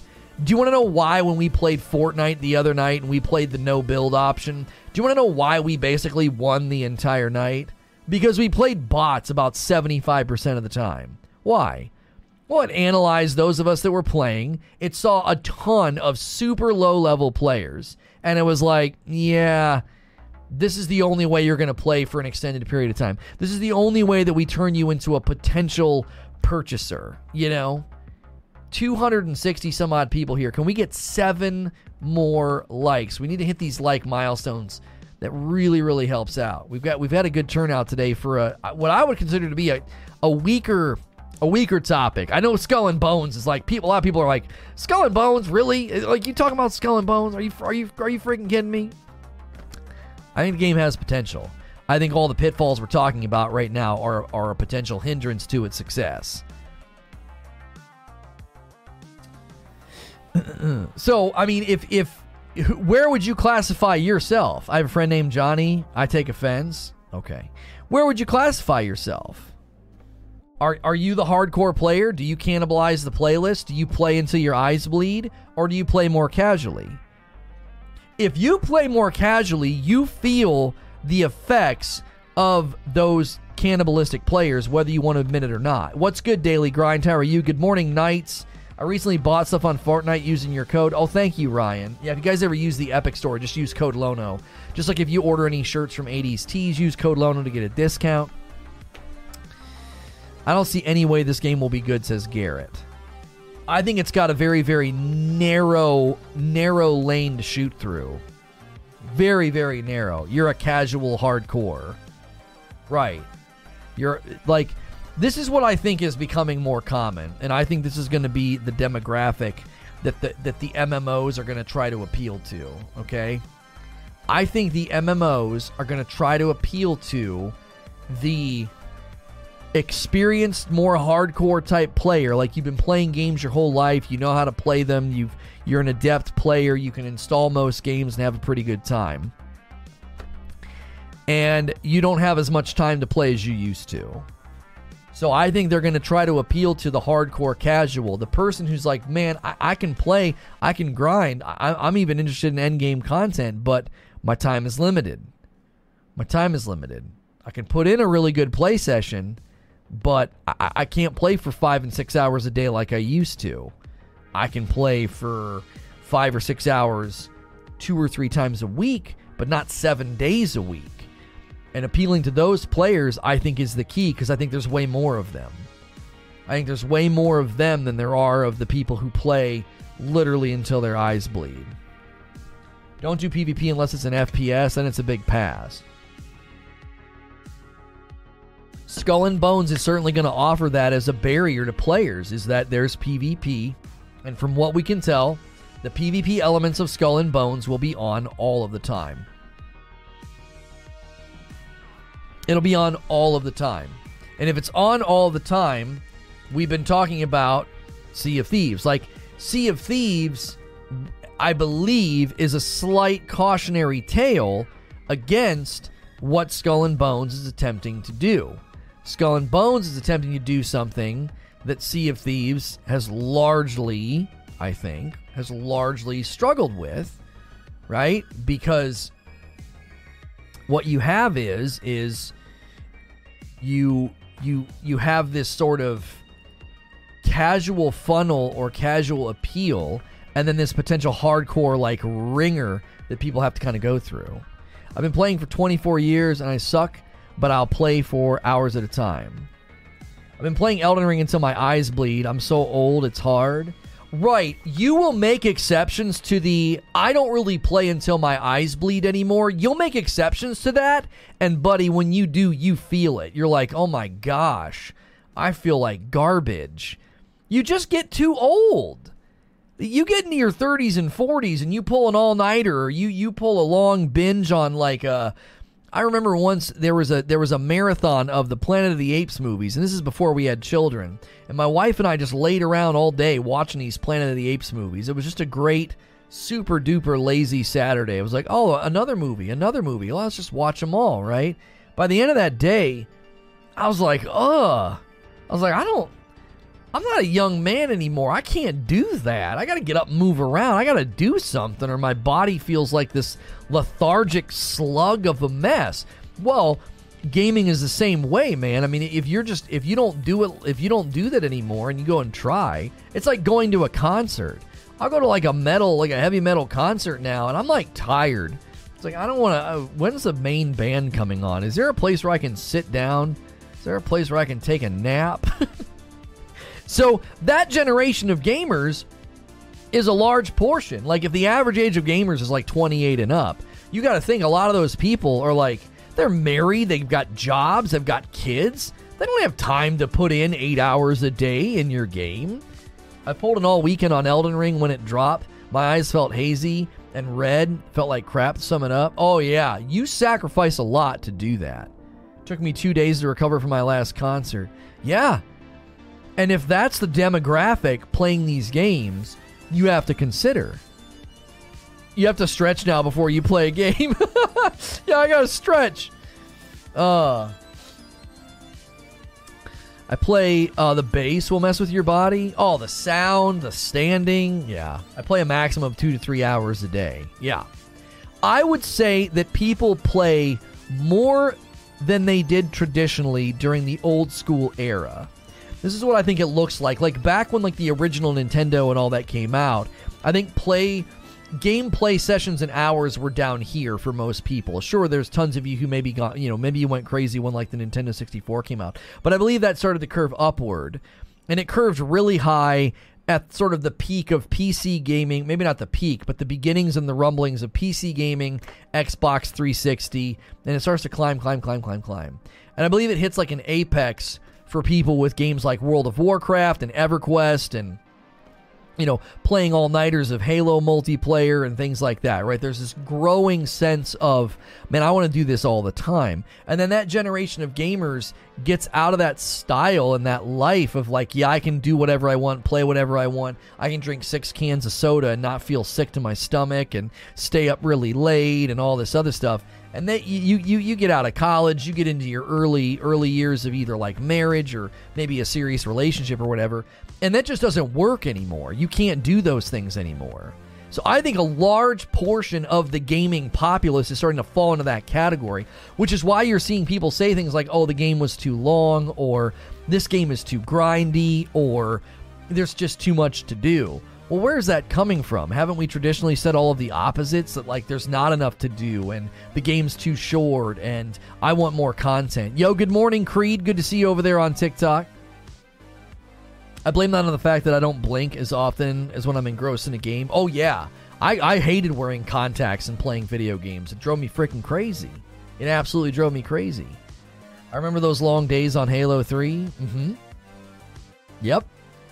Yeah, it was a different time back then. Your body was different, your brain was different, and so I think you're going to see a growing resurgence of that, like trying to find games that offer the casual entrance, sort of the ongoing gameplay of like, hey, you can come in and do stuff, but that's where Sea of Thieves, and that's where Sea of Thieves can run a miss and run aground.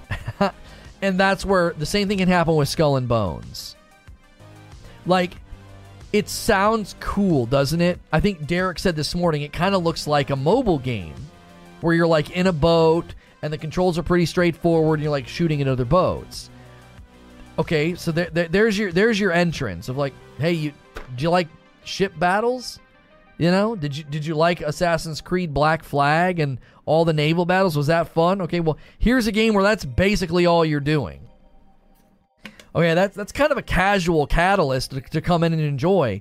But if you have PvP on all the time and there's griefing and there's cannibalistic behavior from PvP-minded players, well, then it's not long for this world. It's going the way of the dodo. People are like, I don't want to play that dadgum game. I thought it was going to be fun to sail around as a pirate and play with my buddies and wreck settlements and wreck big ships and get lots of plunder, but I just keep getting attacked by other players. The ship battles on Black Flag were amazing, says Veter. I have ADHD, and the only thing that gets me to relax and focus is video games. The downside is I'll sit there for hours. Yeah, I mean, anytime you feed the beast, it makes it seem like it's calmed down for the time being, but it might be just that it has something to sink its teeth into. I feel as that I've gotten older, it's harder for a game to keep my interest in the same way Diablo 2 did back in the day. Elden Ring is close, says Fozzie, but nothing feels as magic as games used to. Yeah, but I mean, that's from the metamorphosis principle that I've outlined. You've gone through a metamorphosis alongside of gaming's metamorphosis. So every time you played a new game, it was a brand new experience. It was something that you'd never seen before or done before. The difference is between, like, the first time you played Call of Duty and the first time you played GoldenEye and the first time you played Call of Duty and when you play a shooter now, okay? When the chasm was bigger, it had a greater impact on you. If you played GoldenEye for years and years and years, and then all of a sudden you played the first Call of Duty, it is dadgum mind-blowing, right? Well, games are going through a metamorphosis, and so are you. You are changing along with the games. But when the difference between the games gets smaller and smaller and smaller, they start to feel like, well, there's nothing exceptional happening now. I've played this game before. It just had a different environment and different bad guys. Why? Because they can't make a bigger chasm anymore. There's a ceiling to a certain degree on video games right now. Like, there's just a ceiling on how photorealistic can they look, how amazing can they look, how exciting can they be. I think there's only so many ways to reinvent that wheel. Like, eventually you're just playing another video game. I think this is why some people are becoming sort of infatuated with the idea of, metaverse and virtual reality, because they want to up the ante. They want it to feel more intense, more real. They want to take things beyond, where it is right now. And I think that's potentially not going to actually fix anything. I think it'll just make things worse for you. Possibly. Skull and Bones has the opportunity to snag a player base by offering something different from Sea of Thieves. Let Sea of Thieves be the hardcore PvP always on. The reason that can't work, Chest Pain, is I actually think the hardcore PvP always on, it's more suited for Skull and Bones' identity. Like, Skull and Bones' identity is centered around the naval combat. So it's essentially, at its core, at its heart, it's kind of a PvP game. And that's why it makes more sense to leave it on there. Sea of Thieves is the game that should be like, yeah, we're taking ourselves a little too seriously here. It's a cartoony pirate sim. Like, go sail the high seas, do some adventures, solve some hidden treasure puzzles, and make your pirate ship prettier and make yourself prettier. Like, it's more in line with the identity of Skull and Bones to say, yeah, there are pirates about. You will be attacked. You will lose things. And Sea of Thieves just doesn't really have that vibe. It would honestly be funny to me. It would be funny if Skull and Bones releases and it has a PvE only option and Sea of Thieves never does it. Like, if we get to a point where Sea of Thieves has the same setup that it always has, and Skull and Bones launches with some semblance of a PvE only mode, that to me would be there's a certain level of hilarity there. It's like, so the game that was designed around pirate combat, fighting as it were, is literally offering the PvE mode. Deep sea fishing was fun in Black Flag. Broader 2 says, I can't play grindy games anymore. There are going to be tryhards in any PvP game, TBH.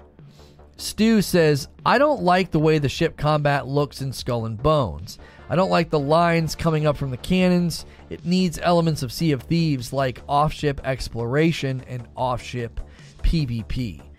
That is one of the questions. How are you going to hunt the animals? How are you going to farm for materials? Are you literally just going to get off your ship and grab them? Like, what's that going to look like? Hey, Lona, I've been lurking at work for a few weeks now, just saying hello. Well, thank you for being here. If you guys have never been here before, we'd love to hear from you. Be sure to hit the subscribe button. That way you can talk and chat. I am a Safe for Work broadcaster, so you can subscribe in confidence. I'll be in your subscription feed all week doing a live show like this throughout the week. If I'm not in like your recommended feed, lately it's not been throwing me like right in front of people. You have to come to your subscription feed or my channel. Just make sure and do that Monday through Friday because we're here doing a talk show like this. And today we're talking Skull and Bones. I actually think it looks promising. I watched the leaked video. I can't show it to you, but I watched it. I actually think it looks promising. I actually think that leaked video will be out very soon. Usually when a video or something like that leaks, it's because the people that made it is like a marketing company that they outsource it to, and they have less, sadly, they typically have less protective things in place. That's usually where the leaks are. The marketing companies are a little bit more leaky than the developers themselves.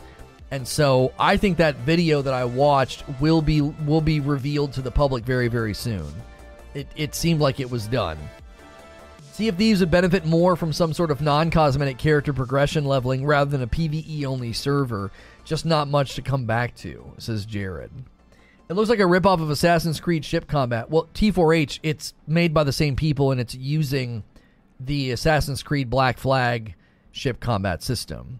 I don't think they've been super shy about that. Mick D09 says, when I killed Moby Dick, I felt like an assassin king. That was pretty awesome. I think right now, says Barrier, indie games have the most potential to create those large chasms. We're in a period right now where solo devs can create games that they always dreamed of and artistically incredible. Yeah, you know what's funny about that, Barrier? I was thinking about that the other day. Every time I see one of these like little indie trailers, do you know what I always think? That game looks amazing. I bet you it's really short. That seems to be one of like the biggest barriers. No pun intended, Barrier. That's one of the biggest barriers for these indie titles. Is they make a good game and you're like, it's probably going to be really short. It was supposed to be a Black Flag DLC originally, says Fozzie. Techno says, games that reinvent or create their own genres are almost always massive successes. Look at Undertale, Among Us, Fortnite, Disco Elysium. So you think that this game could be a massive success if it reinvents their own genre? Is there really a genre for what Skull and Bones is? Like, I wonder. Are you following Breath of the Wild 2? It got delayed out of this year, so why would we follow it right now? You know what I'm saying? I mean, unless they have something to show. If they show gameplay, if they give us something to look at, you know, maybe. But they delayed it out of this year, so I can't see covering it. They do end up being pretty short. Tunic is a great example of an amazing indie game that was way too short, says Matty Jarvis. A $10 tip through YouTube Super Chat from Mr. Glum. If you want to help the channel, become a member today. We're getting close to having Madam play Elden Ring. Elden Ring. That's right. If we get like 25 more members, she has to play Elden Ring. We already got 2 new members today. So if we get about 6 members a day before the end of this month, we'll hit 600. We'll hit 600 members. I would like to hit 600 members this month, not 500. We're already pretty close to 500. Let's try to do 6 new members a day. By the end of the month, we'll hit 600, and we'll make her play Elden Ring. I'll make her play Elden Ring a couple of times for 600 members. I can't say much. The video gave me a rough idea, but not exactly how it works. The ship combat in Odyssey is great. You know, T4H, It's funny. Somebody in here earlier said they didn't like Odyssey's ship combat at all. Hey, Lono, have you heard of the man that will try to live in the metaverse 24/7? He stated that he can't live in the real world anymore. Yeah, well, his body needs to, so good luck with that. Good luck with that. He won't make it a week. He won't make it a week. There'll be so much that happen that will not be an experiment that goes well for him. That'll be very bad for him.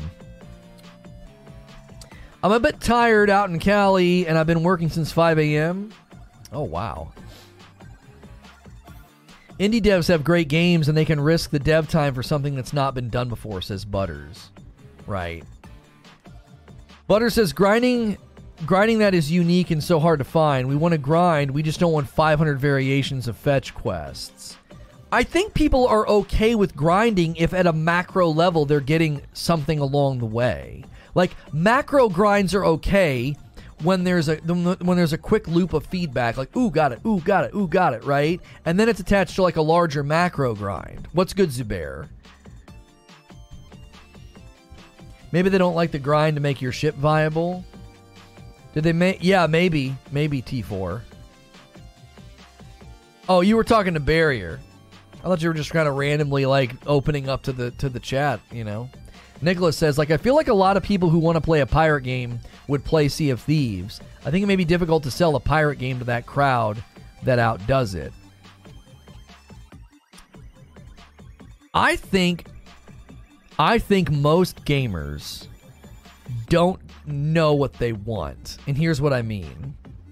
I think there are plenty of gamers who want a pirate game, but they don't... Well, let me say it another way. It's not that they don't know what they want. It's that most gamers want a very fun and approachable casual version of the games that they like.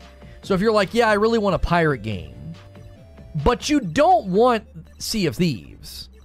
I really want a great combat game, but you don't want Dark Souls. Do you see? I think a lot of the times that is the rub, is somebody says they want something, but what they don't want the challenging hardcore version. This is where I think Sea of Thieves just totally went off the rails. It was like, look at the earliest looks at Sea of Thieves. Look at the earliest looks at the gameplay. Look at the earliest looks of what they showed us. Did that game seem like it was going to be hardcore? No, it seemed like a Pixar pirate game. Skull and Bones, Sea of Thieves, and World of Warships all fall under naval combat genre. You have modern, historical, sci-fi, and fantasy subgenres in it. Rhett Mitchell says on TikTok, I feel like I've been playing Fortnite since forever, and they have like events and stuff. It makes it exciting. Well, events can certainly bring you back in so that you don't get bored. Exactly, Rhett Mitchell. But the general challenge is people don't want to be challenged. Does that make sense? You have to challenge somebody just enough that they feel like they actually overcame something. If it's too easy, then it feels frivolous and dumb. If I gave you a video game where you could just like walk through, button mash, nothing truly challenges you, your level of satisfaction would go down because you would feel like you were never truly challenged. You have to challenge the player just enough so that they feel like they've achieved something when they beat it. But if you challenge them too much, it breaks and they're like, I don't like this, this is annoying. This is too difficult. I kind of feel like having a pirate game where I can't customize my eyeliner or hook or peg leg or hat or rum or clothes or swords, but I can customize my boat. I feel like that's a miss. Oh, you've not seen the footage. Derek, you can customize what your pirate looks like to a pretty significant degree in Skull and Bones. Yeah. They had a guy who completely changed his look. He had like real dark skin. He kind of looked like almost like Ethiopian or Kenyan. He had this really cool like hat. He had almost like ritualistic garb on, like a really shiny gold necklace. And actually the customization of your character was pretty dope. There was a mention of the Unreal 5 procedurally generating environments. I see in art and digital versus traditional what is real skill. I'd love to hear a Reforge if it would matter how these things are made. the difference between procedurally generated and you see art as a digital versus traditional. Flesh that out for me, Russell. Are you saying that creating a tool that randomly generates the environments in the game would lack in the artistic love and passion of something that was carefully built? Will there be sea monsters and boss battles in Skull and Bones? I don't know. They didn't show or say. I imagine there might be. It seemed like it was mostly ship-to-ship or ship-to-land combat. Gamers want the Fortnite version of their favorite PUBG game, of their favorite game, by the looks of what the community seems to ask for. Fozzie says, I'd be fine with Sea of Thieves combat, but the problem is that people cheese it and they emote into a wall and they lay there for an hour until you least expect it. That is very frustrating and should be disabled. They did show PvE and PvP combat. They don't want a challenge to be a chore. Right, but that's subjective. When does a challenge become a chore? A challenge becomes a chore when the person feels like it's either insurmountable or the fail rate's too high and consistent. So it either feels insurmountable, it's Mount Everest, or it's that the fail rate's too high, right? Like trying to climb a greased pole, they just keep slipping back down to the bottom. I think there's two versions of when something is challenging and it becomes a chore. One is it's insurmountable, it's Mount Everest. They look at it and think, I could never do that. And then the other is it's a greased pole. It's like, I don't have to get very high, but I just keep falling back down, and it's really irritating. Unreal will randomly generate most of the environment, but I'm sure other things only require minor tweaks. Maybe questions like, should it cost less? Is it worthy of AAA? Yeah, I don't know if we would say that it should cost less, because wielding that technology well is certainly still a skill, right? And is it worthy of AAA? Again, I think size, substance, and quantity is the real question for AAA. If you have a couple hundred employees working on a game, just because they use automated systems doesn't mean price should go down or we take AAA away from them. Adequately using tools, like if an artist uses a straight edge to draw straight lines, is it worthy of being called a masterpiece? Well, you didn't really draw those straight lines, you used an edge to trace them. Wouldn't the sales of Elden Ring suggest that people want a real challenge? I don't necessarily know if the sales of Elden Ring communicates that. What would communicate that is completion rates. And completion rates would show us that there are people who enjoy a real challenge. But I also think, we were talking about this before you got here, Zubair, that the average age of gamers being 28 and up, I think is creating a populace of gamers who have the passion and the drive and that hardcore spirit, but they have limited hours. So what that does is it creates demands of games where, like, they want to be challenged, but not to the point that it feels like Mount Everest. They want to be challenged, but not to the point that it feels like a greased pole, that they just keep slipping back down. And finding that sweet spot, I think, is very challenging. Because if you don't challenge them enough, it's frivolous and stupid. They're like, that wasn't even hard. If you challenge them too much, then they walk away because they feel like it can't be beaten. You think games will look better on Unreal 5? Oh, they 100%. Unreal Engine 5 will make everything look better. Yes, Rat Midgel, if used properly. Yeah, what's the trophy rate on the second major boss in Elden Ring? I have friends that I never thought would play Elden Ring are playing it. Well, and we said that before Elden Ring came out. We said this will be the magnum opus, this will be the most played, it'll be the most popular, and some of that's related to the fact of the way that they built it. They built an open world game with lots of depth and beauty, and I think that's the catalyst to get people in. And then they navigate the systems and figure out, okay, can I deal with these challenges? Can I deal with the punishments? Is the reward worth it? And I think a lot of them are saying that yes, it is. And they're giving you routes and ways to eat around that fat. Trust me, I was over-leveled for most of my fights in my first playthrough of Elden Ring, and I summoned every dadgum time. Well, that played a significant role. They wouldn't play it if it was linear, says Eugene. There's something about the world that makes people put up with it. I think it's the feeling that you can always go somewhere else, or you can always go grind and level. Like, think about how easy it is to grind and level in Elden Ring if you get to the right spot. Giving yourself that cushion.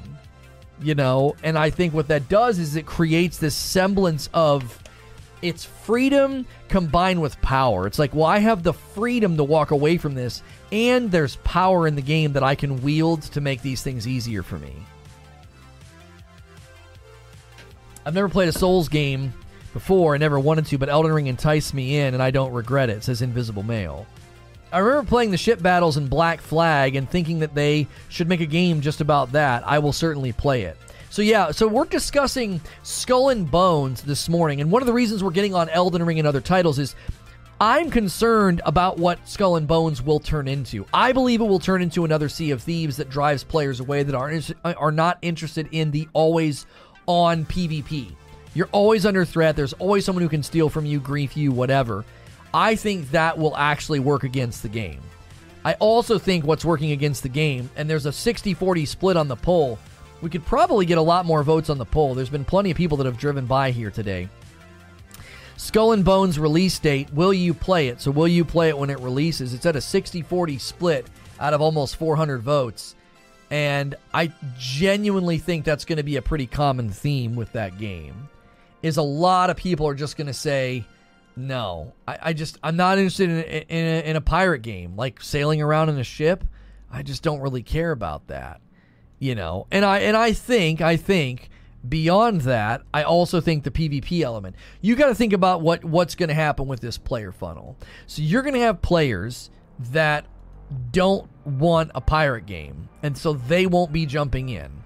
Okay, so that's first and foremost. That will be happening. Okay. First and foremost, you have people who almost instinctively say no. They're like, I'm not interested. It seems kind of boring. It seems kind of unidimensional. It seems kind of repetitious. So I think you're already appealing to a niche audience. From the very beginning of the game's marketing, I think you're appealing to a niche audience. People that are just so in love with the idea of naval combat that they're going to get a game that's it. That's all the game offers. Once you have that group of people, you have to ask the question, do they like a naval combat only game so much that they're willing to put up with PvP being turned on all the time? That's your player base. Seriously. If you really whittle it down, that's your player base for Skull and Bones. It doesn't have broad appeal. It appeals to a slice. And within that slice, it has to appeal to people who are okay with always-on PvP. Always. So again, that's a slice of a slice. And that's going to be their greatest challenge, I think. I'm still excited to play it, says Doom Reaper. Got to see more before dropping any cash. Silent Warrior says, as a casual player, why would I want to keep getting killed and losing my stuff to people that know life the game? Well, and that's an element of this game that'll be very, very different than Sea of Thieves. In Sea of Thieves, you can't make your boat or your pirate any stronger. You can't. It's not possible. You cannot do it. But in this game, you can. In this game, you can 100% make your boat faster, have a stronger hull, and do greater damage attacks. Putting a little bit of lotion on my knuckles. My knuckles are all dry. But one of my knuckles actually cracked. Like the top of my fist actually cracked and was bleeding. I was like, oh my gosh. Wasn't paying attention to my hands. Usually they only get dry in the winter. I don't know what made them dry. Hard to say whether I would play or not, says Roy Duct Tape Muller. One thing to be kept in mind for Elden Ring, says Broader 2, PvP and PvE were sort of segregated if you weren't co-oping. You wouldn't be invaded, which was the case with the previous games all the time. Well, no, you could just play offline. That's not true. That's not true. You could just play the previous games offline. I never once got invaded. I played Dark Souls 3 beginning to end. Never saw another player. Looking to gain some cream. Yeah, I was just putting some on my knuckles. If it goes on Game Pass, can we say Microsoft pirated it? Oh gosh. I agree with you about the PvP thing. How successful would every live service game be if PvP was always on? I mean, every live service.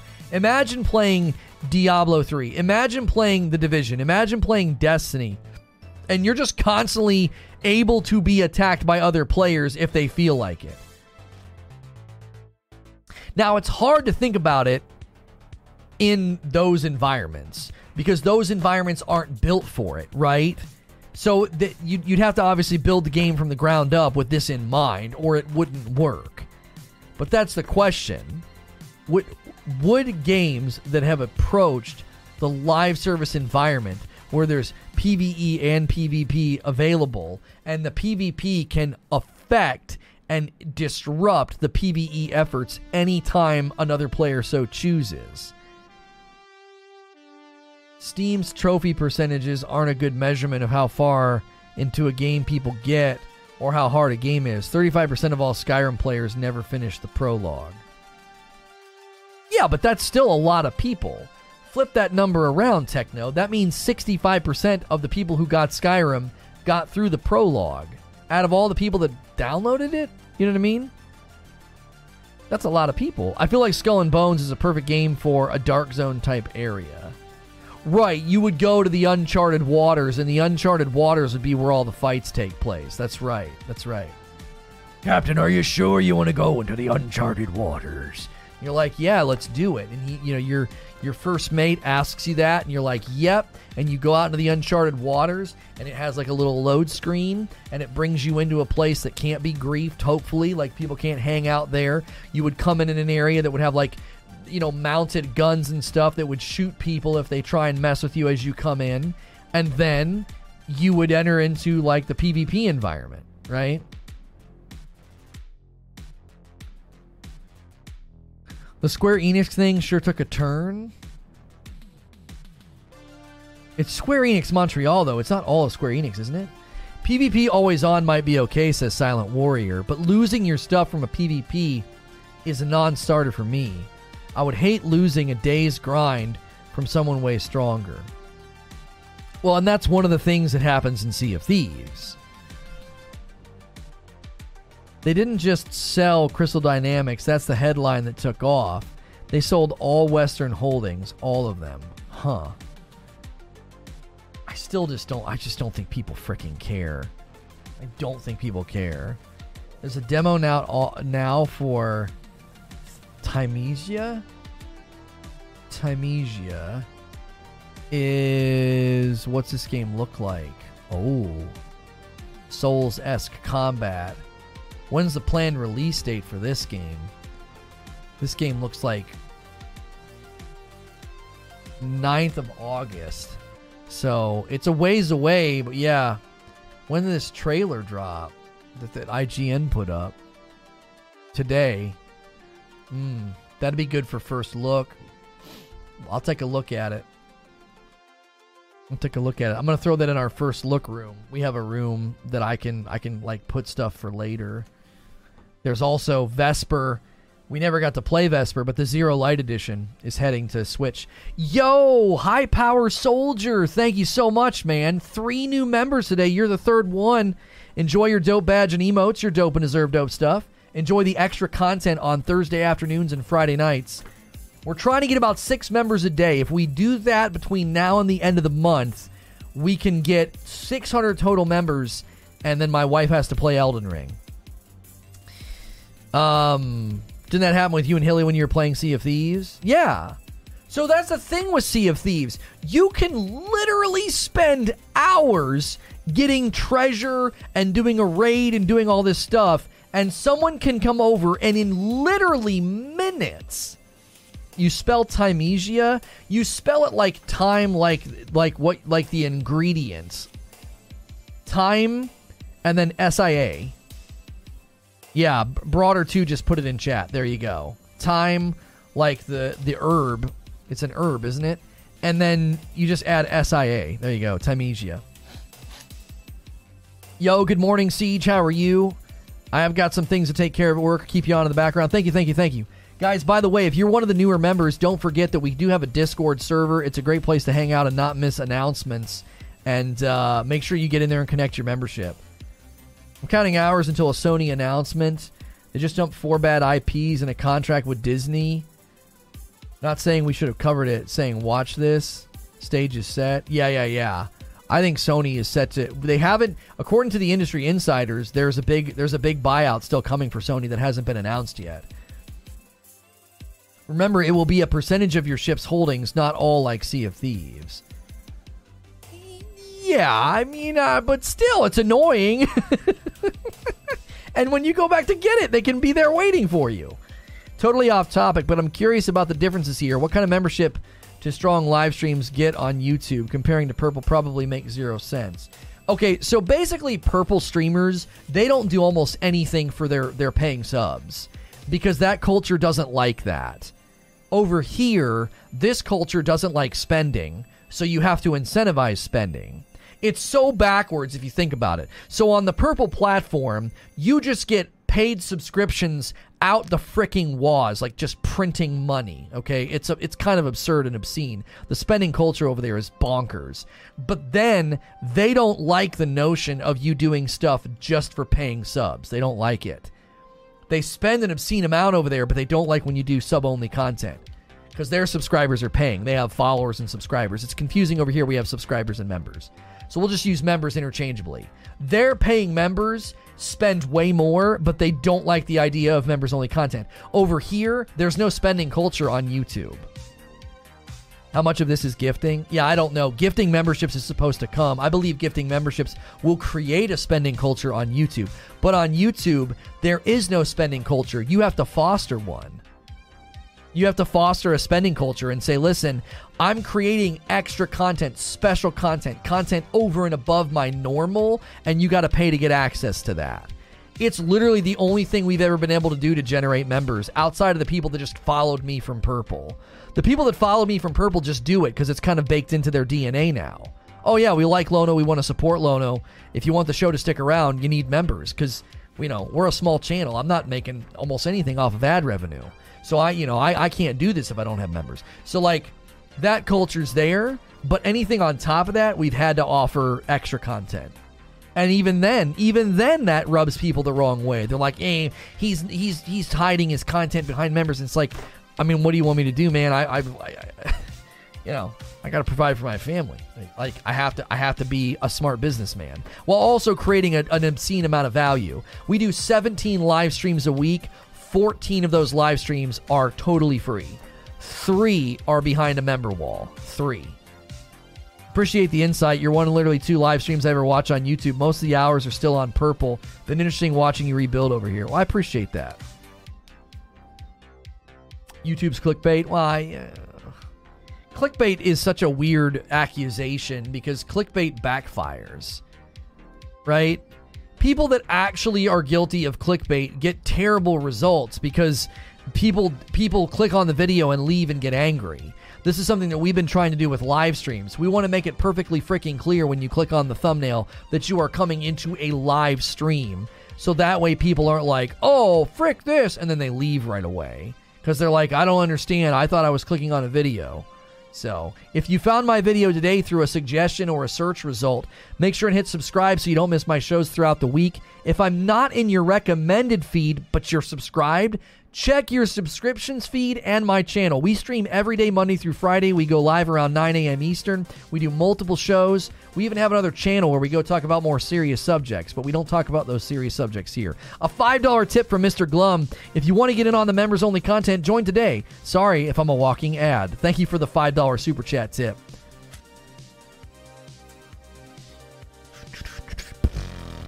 Can't wait for the Xbox Bethesda showcase. Oh, golly, yeah, we need some gaming news.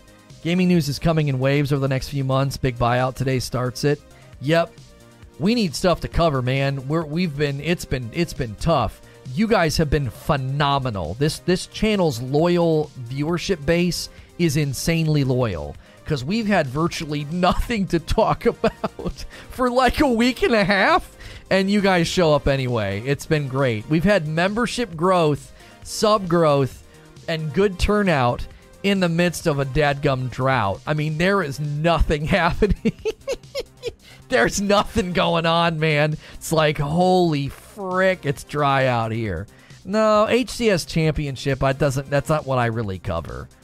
Oh, shucks, Lono, you make me blush. Yeah. I don't want to give you guys too big of a head. If you do like what I do and you want to support what I do, there's a variety of ways to do it. It's free to smash the like button every day. Those likes actually help the video. It communicates to YouTube that the video is worth watching.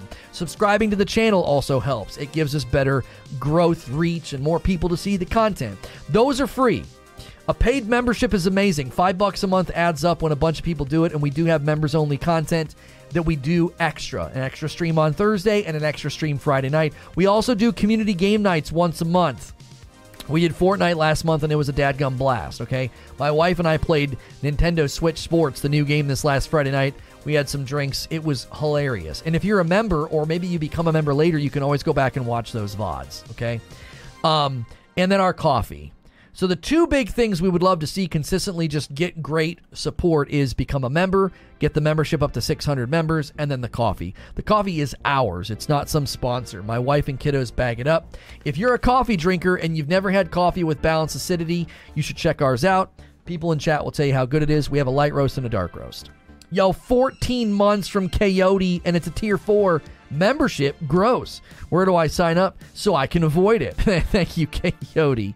I like playing Halo Infinite and watching your stream. I'm ready for Infinite Season 2. Isn't that tomorrow? Halo Infinite Season 2, is that tomorrow? Salt shakers doesn't mean anything, really. It's not a thing. Yeah. Salt shakers, y'all. Those Thursday streams have been really fun. They've been really fun. And if you like more serious topics, today on Reforge Radio, we're thinking that chasing big news stories is fine every once in a while, but the cultural debates can get a little bit like flat tire, like we're kind of always discussing the same things. So today I thought, hey, maybe every Monday we could do like a moral musing, like Monday's moral musings. And today, over on Reforge Radio, we're going to ask the question, why is it wrong to lie? And it's going to be really fun. I looked up like all of the great, like, what do all the different religions in the world say? What do philosophers say? What do you say? We are not discussing those subjects here. I'm just telling you, that's what we're talking about over on radio.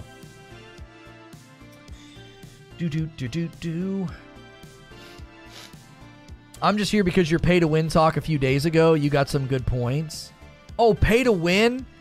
Well, when I was getting really grumpy about pay to progress and pay to win and how everybody wants to say pay to win. Just put out clips of your member-only content to further entice people to join, use a little FOMO. We could look into that. We could look into that, J Murph, because there's definitely been some funny moments, and maybe we could use those over here as shorts, you know? They'll hit the short shell. People think it's funny, you know? Yeah, the coffee is pre-ground. We can't do whole bean because I order it in large quantities, and they can't do like half and half. Like, half of the skid that shows up can't be ground and the other half whole bean. I get a skid of coffee at my house, like 500 some odd bags.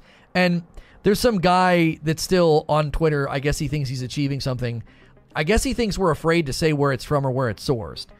We're not going to mention the company that we work with because there's no reason to do that because people are scummy and awful. But the beans are organic Mexican sourced beans. That's the source of the coffee. So I don't know why. That's been a question lately I see on Twitter from trolls. Like, ask him where it's sourced. It's like, you just want to know what company we're working with so you can send them an email and be a scumbag like you've done in the past with the other companies we work with. So if you have questions about the coffee, we have no problem answering those questions.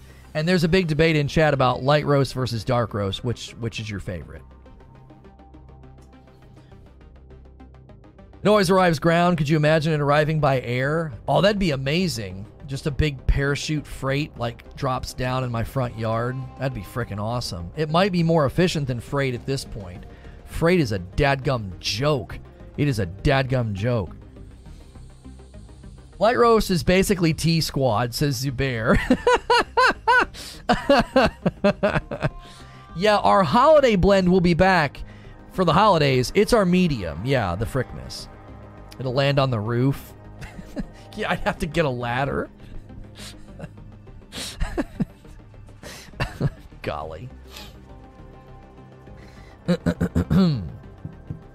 So we appreciate you guys being here, smashing like. Let's check on the poll results here. 400 votes. Yeah, it's a 60-40 split, so the interest is leaning away from this game. I'm telling you, I think it's because of the niche. I think it's because of the way that it's been built. It's It's naval combat, and that's basically it. Like, I don't know if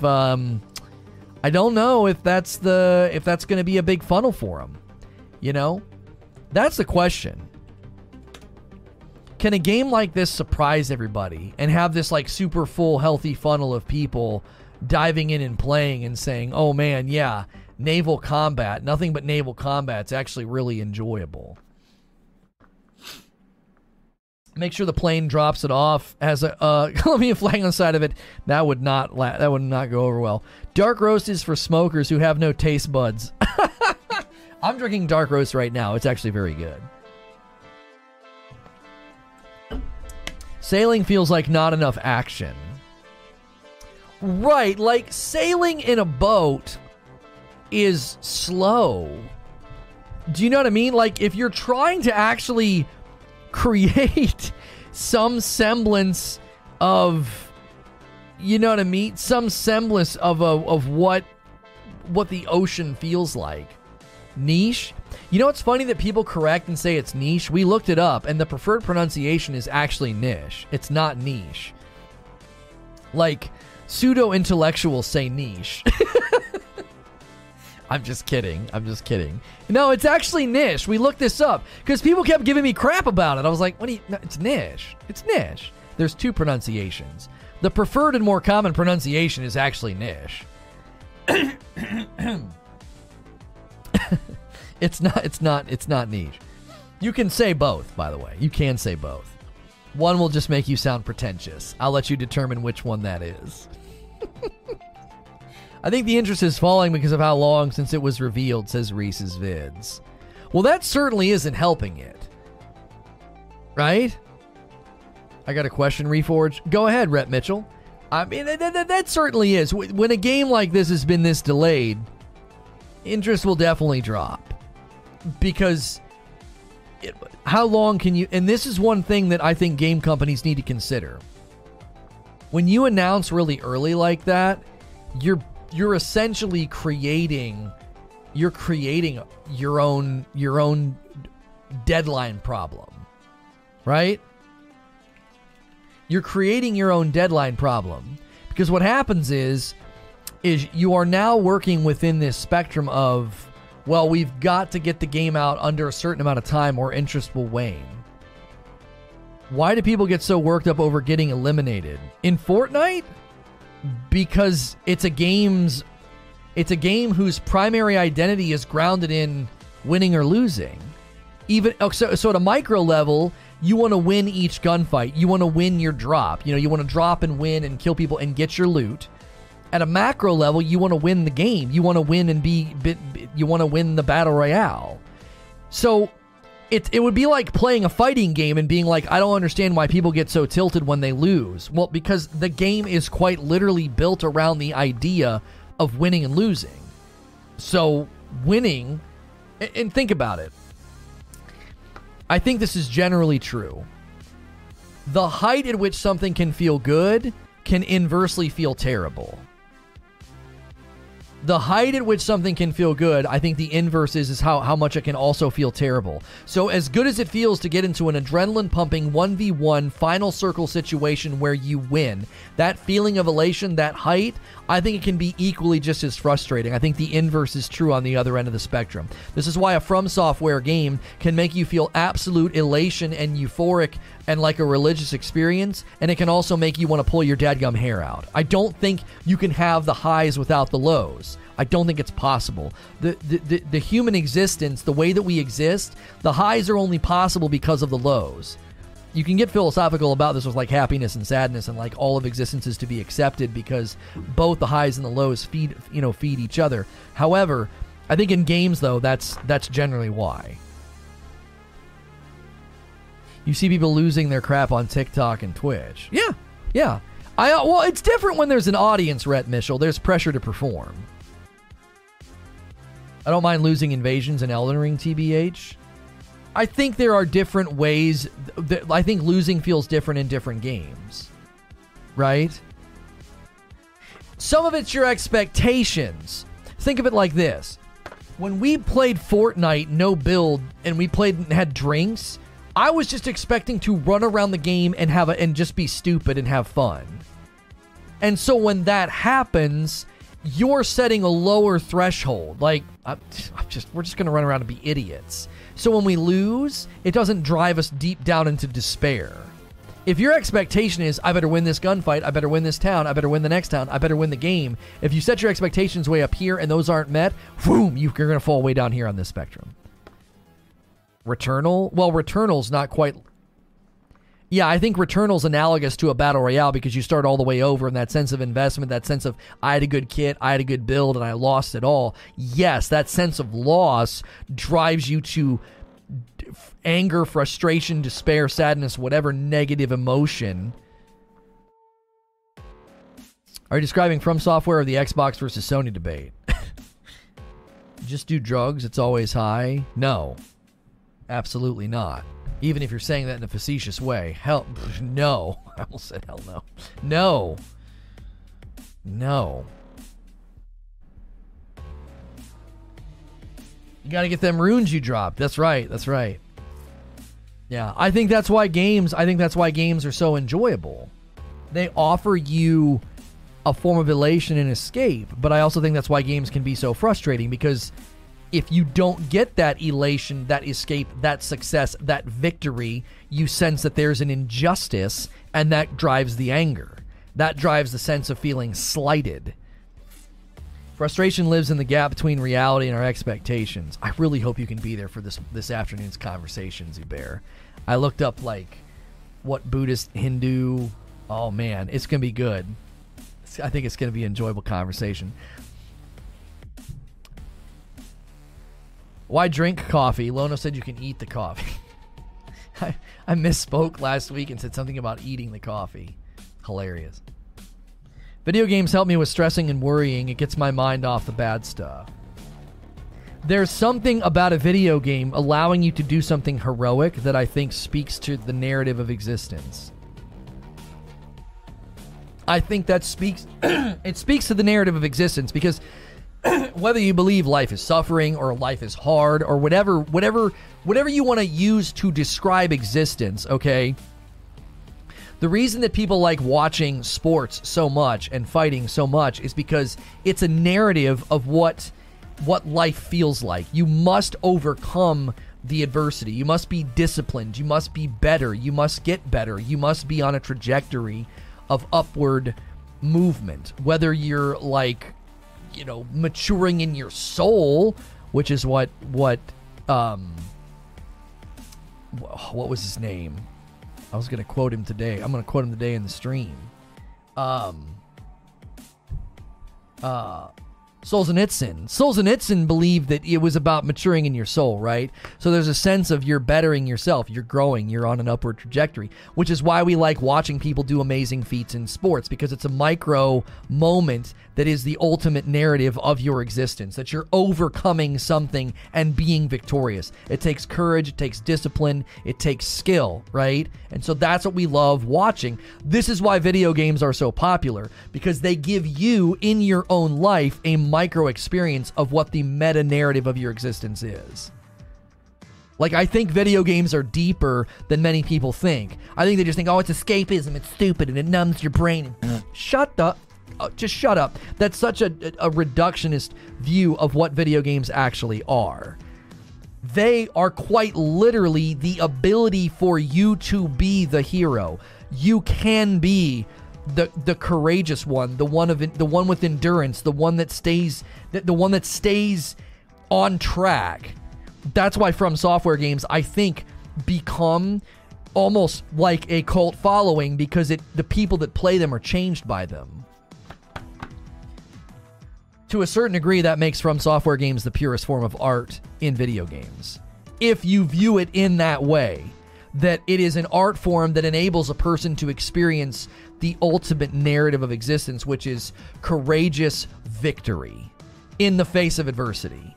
Like, if you think that is fundamentally what video games are about, then From Software games are the purest form of that art. And all other iterations are slightly diluted.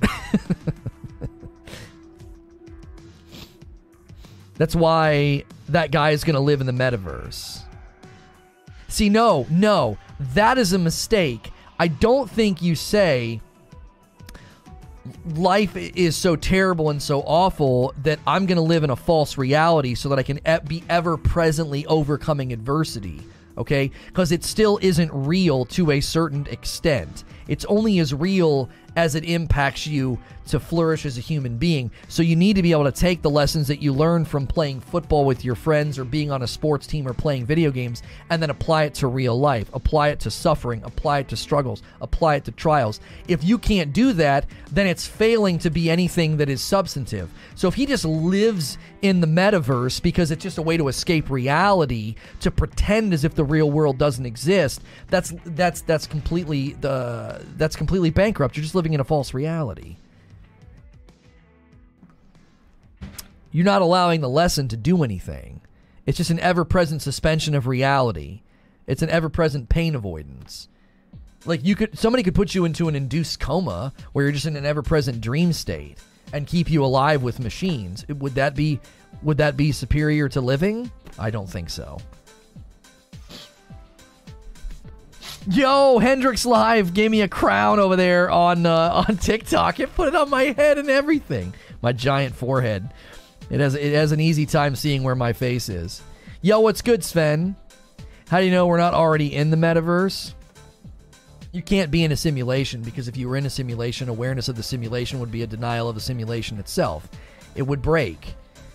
Like, if you look at AI in games, they are not aware that they are in a game. It's not possible. Being self-aware and then superseding that self-awareness and arriving at a greater transcendence of self-awareness to know that you are actually in a simulation would be a denial of a simulation's existence in and of itself. Like, a video game character cannot become self-aware and then become self-aware to the point that it knows it's in a video game. It's not possible. It would be a then they would no longer be in the video game. It would be like, what? You're not in the confines of the system. You've transcended out of it. Are you winning today? Thank you for 11 months, Sven. Exactly. Escapes are just that, an escape to allow yourself to recenter and get back to coping with life in healthy ways.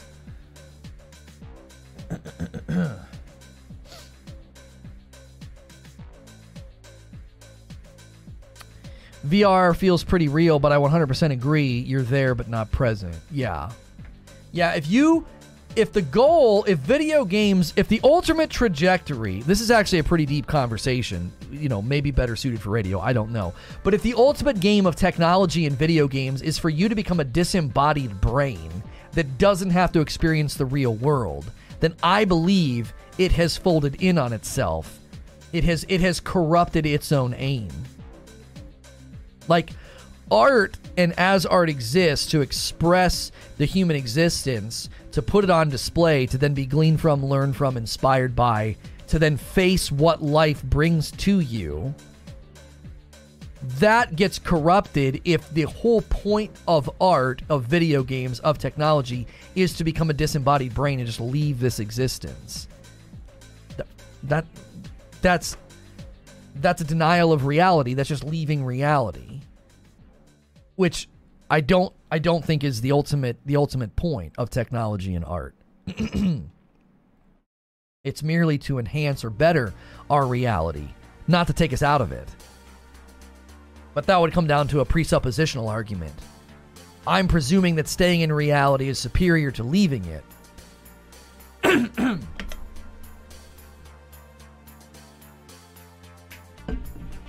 TikTok looks way better. Some people have said that, Noah Mitchell. I don't really care where you watch, but some people have said that. It's just a different camera angle, and it's more zoomed in. But do you truly become self-aware, or does the simulation have firewalls to keep you in a state of non-self-awareness? We failed as a society if we've allowed real life to become so undesirable that people would seek to escape that. Right. If you have the technological ability to let people leave reality, why are you not using that technology to better reality? Excuse me, I don't know what's going on. We had a wild temperature fluctuation over the weekend, so I'm getting a little allergy thing. TikTok looks more familiar, the iPhone camera. What if the simulator gave us free will in the simulation?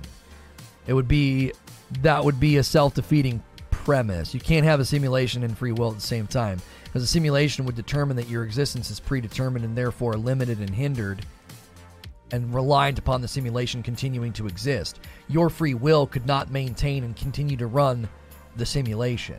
Your free will would still be dependent upon and subservient to the simulation. Therefore, that's a denial of free will. It wouldn't. That doesn't make any sense. YouTube's crazy, not letting me in the stream. Had to restart my phone. Really, Sax Boy? We haven't had any complaints today. We need to have a discussion about the nature of simulations and whether you can know you're in a simulation. You feel young again now that you're on TikTok? Oh yeah, I feel like a young man. I feel like a young man, that's right.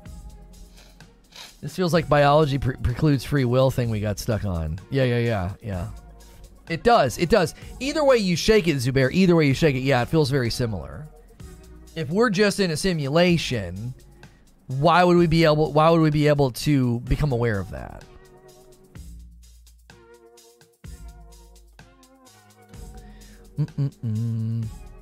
That's reality for some people. Some people's lives are that horrible and they don't want to be in their life. If I use TikTok, will my back stop hurting? That it kind of sounds like that, doesn't it? You know what I mean? Are you experiencing back pain? Do you feel old, tired, and lethargic? Do you feel out of touch? You should try TikTok. It's what all the young kids are doing, and doing something that the young kids are doing will automatically make you feel younger. Side effects are lower self-esteem, obsessive swiping, watching and doom scrolling, feeling inadequate. But TikTok will numb you from the reality that is your misery. Watch TikTok today.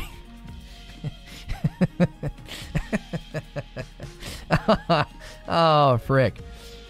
Do you not understand skinny jeans? I'll be right back picking up a breakfast burrito. Oh, that sounds so good. Save it for radio, Lono. You're giving away the milk. That's right. That's right.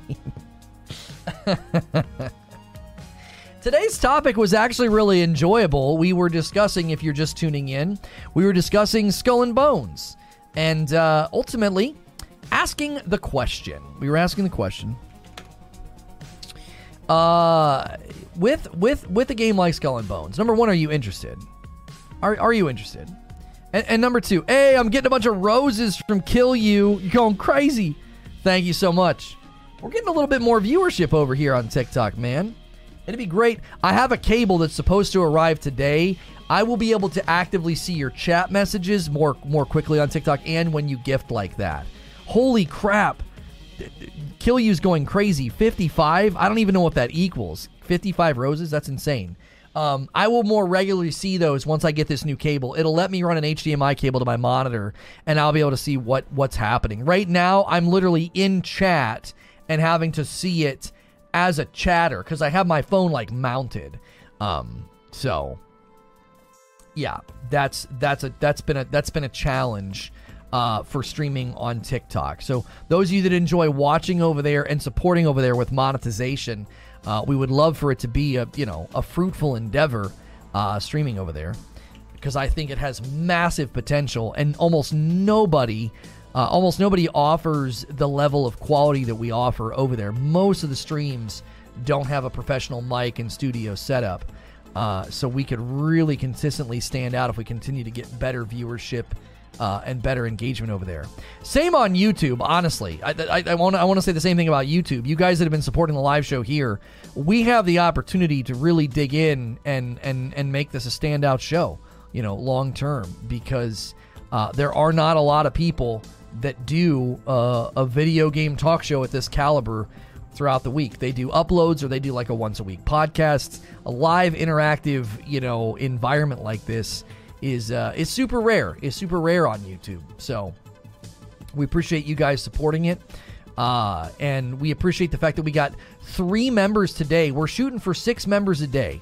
If we can get 6 members a day, we'll hit 600 members by the end of the month, and then we're going to make my wife play Elden Ring. So smash all the buttons. A strong turnout today, really, honestly. stronger than I expected. So if you enjoyed today's conversation about Skull and Bones, let me know what you think in the chat. What do you think of a game like this? Pure naval pirate combat. PvP does look to always be on as well. Not interested in Assassin's Creed because it was too hard to control. Controls are irritating. I always found Assassin's Creed games to be very intuitive. We only need about 20 more likes as well on YouTube to roll over to 300 likes. So thank you to everybody who's been smashing the like button. You just described the metaverse. My question is simple. Is it time to stop laughing at Skull and Bones? That's what Creature said to me on the phone. He was like, listen, man. He was like, we might want to stop laughing at Skull and Bones. There might be a decent game here. Right? Again, not for everybody. Like, question number one is, would you even play a game like this? I just downloaded TikTok to check it out here. So far, I like it. Don't know what other content's on here. It's a lot of ASMR. If you like ASMR, I think some really, really good ASMR content creators are on TikTok. It's a lot of ASMR, and then what you would expect to find on TikTok is not common in the live streams because they typically get shut down because they get too close. They get too close to the line, like the booty shaking and all that. That you will not find that very commonly in the live streams on TikTok because they shut them down because they do too much and they're like and they hit it. Like a little quick video is one thing, but a live stream, the audience wants more. The audience wants more, right? And they get shut down. It becomes clear that the reason it's been delayed is because it started as one thing and has become something completely different. Right, like originally Skull and Bones, from what everybody has said and speculated, is it was going to be a DLC for Assassin's Creed Black Flag. And now it's like a game. You should do a TikTok dance? No, thank you. And now they don't want it just to be a game. They want it to be like an actual live service game. Will Madam be playing Elden Ring while you give commentary in the background? That would be hilarious. Yes, that's what we plan on doing. If you've not caught a members-only stream because you're not a member, do it once. Just to become a member for 1 month and just try it out, right? It's a blast. Friday nights are hilarious. Even if you can't be there, you can watch the VOD. It's really funny. My wife is actually very hilarious, and she picks on me mercilessly, and that's something that you guys can take great joy from. If she has to play Elden Ring, I'm gonna give it right back because she's teased me an awful lot about Elden Ring and not being good and failing and everything else. So, Skull and Bones looks like it was stuck in a 5-year-old game, says Sven. Yeah, I think games. What's good, nobody? I think games can be successful even if they look slightly dated. I think MMOs have proven that. I think they can. She's the meanest lady I've ever seen, says Zubair.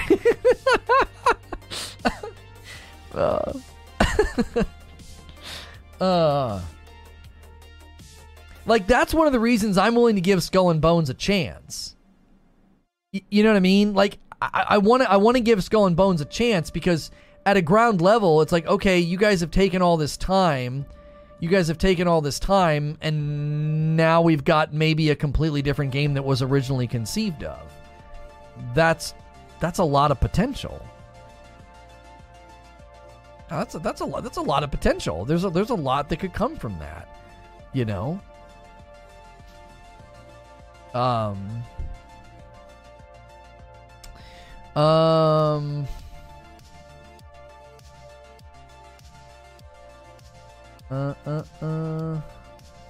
Oh, somebody's following me. Yeah, we've got a best place. Hang on. Best place is Reforge TV on Twitter, and then the YouTube channel. We snagged Reforge Radio as a Twitter handle, and we don't really use it. We use Reforge TV as like the main hub. And so this guy followed me and he was like, "Hey man, love all the content lately. Where's the best place to follow you?" And I was like, probably Reforge TV on Twitter. Yo, Akuta Papa with a $5 tip. What happens when she speed runs the game? What's good, Lewis? Good to see you in the chat as well. Another $5 tip from my man Gritter. Did you know that VRR is live on the PS5, even though Sony has not officially turned it on yet? You go to settings, VRR, enable, apply to unsupported games. Yeah, we didn't really cover that last week. We didn't feel like it was worthy of a show, but yes, I saw that news last week, Gritter.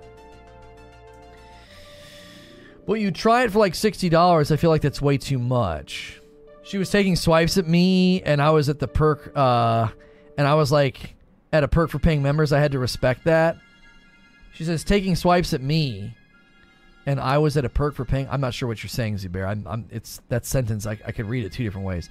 Could you give me a reason to keep a membership on radio and not move to gaming? It seems like all the good stuff's on gaming. Brendan, that's an excellent question. Right now, there is a once-a-week members-only stream on radio where Madam joins me to answer questions about all the topics we covered that week.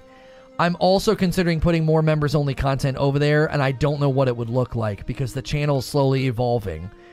So, for now, you got to decide which is more interesting. Friday night fun streams with Madam, the extra Thursday stream here, the community game nights once a month that are on Friday nights, or is that once-a-week stream with her like, oh no, that's worth it?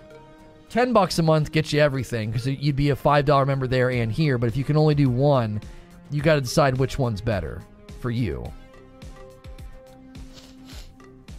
Reforge is what I miss about OG G4 TV and then some. I think it's safe to say that if Lono ever became famous, Madam would keep him grounded. That's true. That's true. I want ship movement and combat to feel fluid, and the videos look super clunky, says Sven. How do you make, Sven, this is the question that we had earlier, because like moving in the open seas is going to be kind of slow because you're in the water. Yo, Kill You just gave me a crown on TikTok. Thank you, brother. That's ridiculous.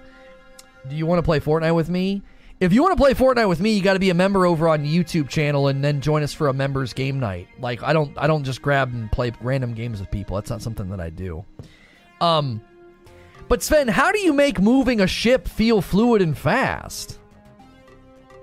Do you like how do you make that feel fluid and fast? Like you're in a big boat. Like outside of being on like a jet ski, boats are not. I was on a pretty small boat down in Florida with my kiddos. We went out in a boat. And I mean, there was room for probably 5 people on the front and 5 people in the back. And then the center is where you drove the dadgum thing. It wasn't agile. It was a boat. You know what I mean? Turning it, parking it, docking it. It was slow. It was a task. I don't know how you translate that into a video game and make it feel like fast and agile and fluid. Like I don't know. I may be using the wrong terms. No, I don't think you're using the right terms. I know exactly what you're talking about, Sven.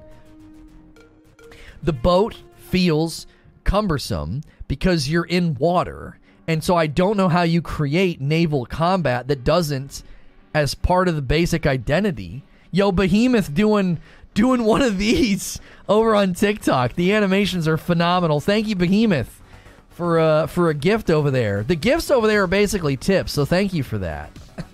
He gave me one of the hand hearts. Vengeance says, the membership on radio, it's 100% worth it. Last week when Madam roasted all of us in one fell swoop. Yeah. Oh. If I do a gaming membership, can I still listen on a Discord for radio member stream? We're not really promoting that, Brendan, because we really want both channels to have their own unique value, but that is currently correct, yes. Boats are very fast. There's just too much water. The better question is, why should you make naval combat that did not feel like naval combat? Yes. Right, like if you're setting out to make a game about naval combat, will you undercut the game's identity? Hey, somebody just ordered some coffee, a bag of light roast and a bag of dark roast to Damon. Yo, I appreciate that very much, Damon. That's 3 coffee orders today. That's 3 new members as well. We would love to see 6 of each. That would just be phenomenal. 6 coffee orders and 6 members would just be insanely, like, perfect. Who cares about YouTube and viewership? We can build... I can build a dadgum empire with 6 members and 6 coffee orders a day. AC Black Flag had great ship movement. That's why it was so popular. that they started making Skull and Bones. Oh, Damon's in chat, man. Appreciate you, Damon. Thank you. I need TikTok gifts I can understand, like heating pads and compression socks. Maybe some existential dread. If I've missed any gifts over here on TikTok, I apologize. Zubair sent you a pair of reading glasses. Zubair sent you arch-supported shoes. What are those called? What? Sent you an ergonomic desk chair. A boat isn't a horse. It can only be so agile. Right. No, that's what I mean. I get what Sven is saying. Will people want to play a game that intrinsically just feels kind of slow and kind of clunky? You're on a boat. I remember Skull and Bones doing a reveal shortly around Sea of Thieves release, or my memory might be terrible. No. 2018. Sea of Thieves predates that, by the way, as far as a reveal. And maybe even a release. Sea of Thieves has been out for a while. Skull and Bones, I believe, made its gameplay debut at E3 2018. Because then at 2019, I was there as lead host for Purple, and we didn't interview anybody about the dadgum game. It disappeared into thin air. Will UB make it so you can get sick at sea if you don't have the right stuff? There's two things that have to be maintained when you're at sea in Skull and Bones. Number one is your ship's health, which you need repair kits for. So you use the repair kits to repair the boat, okay? Number two, you have crew morale. And the morale's always going down because being at sea sucks. And you have to have food and water, ample food and water stores, because if you don't give them food and water regularly, morale will get so low, they'll mutiny on you, and then they'll take over. You'll have a mutiny on your hands. You can definitely undercut the identity, says Fuzzy. Things on the ocean are slow and methodical. I don't know if I'm used to World of Warships, but it's how it's supposed to feel, and that's pretty good. I don't think it's scurvy. I mean, scurvy's obviously like something that, you know, we know from that time period. That's why they kept like bananas and oranges and stuff on the ships. But they just, morale gets low. It's not like they don't become sickly and like fall off the boat like they're too weak to row. They mutiny on you. They're like, you're not taking care of us, and they'll take over the boat and throw you off. And that's a survival element, right? There's games like that where like you have to maintain survival, and you maintain survival by keeping your people warm and healthy, and you know you have to try to like fight sickness and stuff. Those little city sim, town sim games are like that. Baker says, "Come on, guys, 8 more likes."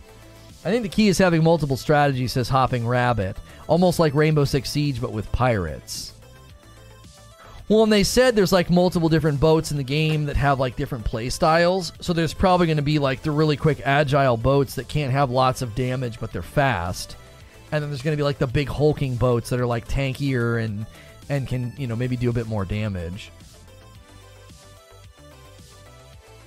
Don't they eat sashimi as well at sea, or is that something false I heard?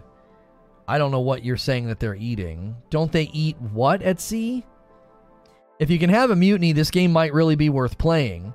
You have to watch your ship as well as the world. This will make it interesting. It might change me from a no to a yes. $20 tops, though. I think the price point's going to be a barrier. If it's higher than $30 or $40, nobody would buy it, I don't think. Or make it free. I'm going to be honest with you, I think this game has to be free, or I don't know if it stands a chance. Yo, what's good, Wolvie? We're on a rare, tiny branch of the animal kingdom that can't form its own vitamin C. Most animals can make their own vitamin C. The theory is that an ancestor lost the gene at the same time. The vitamin C was present in the diet in large amounts, and there was no selection pressure from the loss of the gene. You do have to do stuff like that on Metal Gear Solid 5, The Phantom Pain. You had to keep up morale on your base of operations. They wouldn't mutiny against you, though. You said free? Haha, you be doing something free? Yeah? What do you mean, Butters? Don't you remember their big announcement about taking their biggest IPs and having free versions of them? That's what the Division Heartland was supposed to be. Unless they've completely changed their business strategy, yes. That's exactly what Skull and Bones would be. It's an attachment. It's a slice of one of their bigger IPs, Assassin's Creed, and it's free. That's what, like, Division Heartland's supposed to be. They have a bunch of free games coming. It's part of their business strategy. That was like an announcement that made everybody really worried.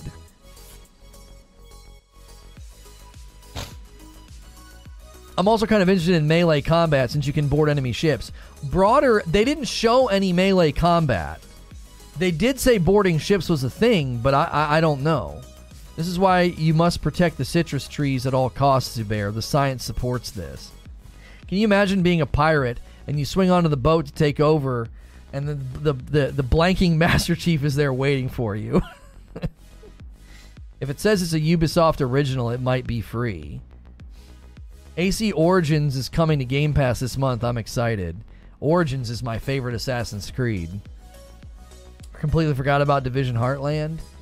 Yeah, I mean, their goal, it seems, is to have an entire army of free games. Guys, we need 6 more likes on the video. If you haven't smashed the like button yet, please do so. Like, support the video, helps us get seen by more folks, and it communicates to YouTube that you like my content.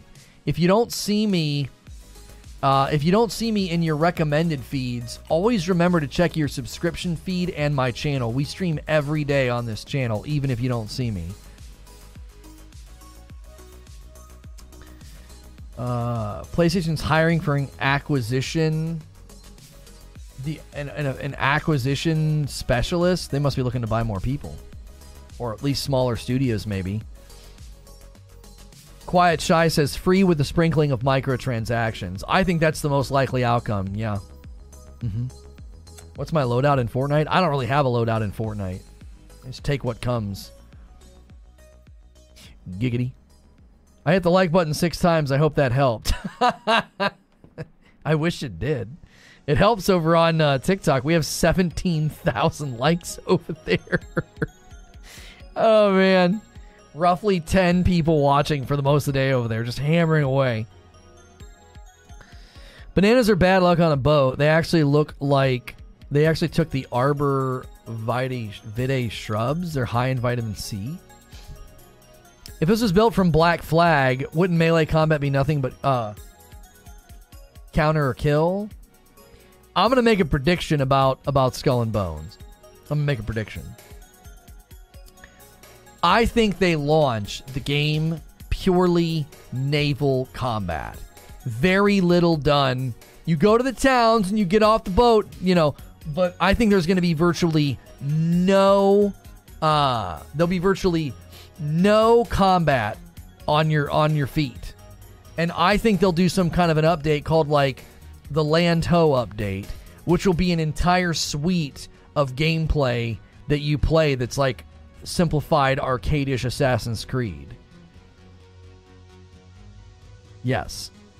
I think that's very, very likely. They're going to make sure the concept works. Because if you can't get into the core concept of mostly naval battle-driven gameplay, it's not going to matter if they add like minuscule arcade-ish hand-to-hand combat, melee-driven combat. That's, you know what I'm saying? No one's going to give a frick. They have to prove the concept first. Can you fill a game funnel? Can you build a game where people are playing, enjoying, and diving in and supporting it, where it's primarily naval combat? There's no sense in building out a melee-driven hand-to-hand system if the game's concept doesn't get off the dadgum ground. Does that make sense? It's like, you got to get this game's concept off the ground. If you can get it off the ground, then sure. You're good. You're good to go. Go for it. You can then know that, like, hey, we're able to do this. We can actually add this sort of you know, what do you call it? We went live with over almost 10,000 impressions. I'm just checking on the back end creature because we can't see it once we're not live. Lono, it's free with sprinkling of Lono is free with the sprinkling of microtransactions. That's true. That's true, Robert. Just bring Dark Souls combat, melee combat into Skull and Bones, and I'm down. I highly doubt that. Could be shooting, like using firearms or generic AC combat. Remember, AC melee combat up until Unity is just counter kill, where you could be surrounded by 50 guys and kill them all. Yeah, largely influenced by Batman's combat system, yes. You basically just hit the X button until it tells you to press Y to counter. It's like X, X, X, X, X. Time to hit Y. X, X, X, X. And then after like 2 minutes, everyone's dead. Or in Batman's case, everyone's knocked out. Yeah. But do you see the point that I'm making? Like, you can't... I don't think you can justify building melee combat systems and shooting combat systems if the core... Because if the core game, even if they add that, the core game is still going to be 80% you know, roaming around on a boat. Like, that's still the core game. That's still the core gameplay. And if that's the core gameplay... and that doesn't get off the ground, well, then you've wasted development time on all this combat. You've wasted development time on like shooting and sword fighting, because it's like, well, the game didn't get off the ground. But if the game gets off the ground, think about what that would do to the content loop. Like, you would enhance it and make it feel, you know, wow, like they're really taking this game seriously. They just added a whole new content loop of getting off the boat, getting into sword fights, getting into duels. Yeah, duels like in Tsushima, maybe. I don't know. The combat in Phoenix Rising before you get magic powers was very Souls-like combat. They could funnel that across. I don't know about that.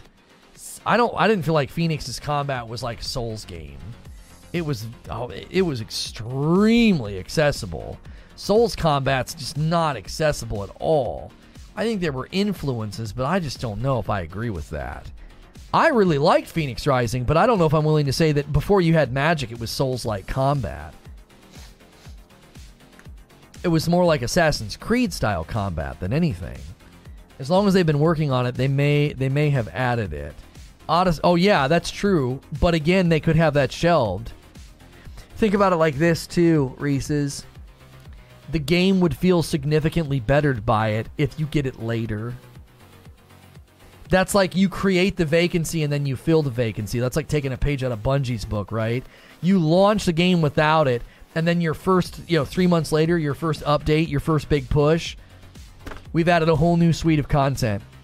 We have duel contracts, we have assassination contracts, bounty contracts. You can hop on the boat, you can try and fight your way to the captain, you can then duel the captain, you can get off on islands, and you can peruse around, and there's wildlife, and there's marauders, and there's savages, there's all these things on the islands that'll attack you, and then you've got your gun, you've got your blade. Like, that would make the game feel like it's evolving and expanding instead of like, well, no, here's literally everything, and they'll add like a battle pass or something later.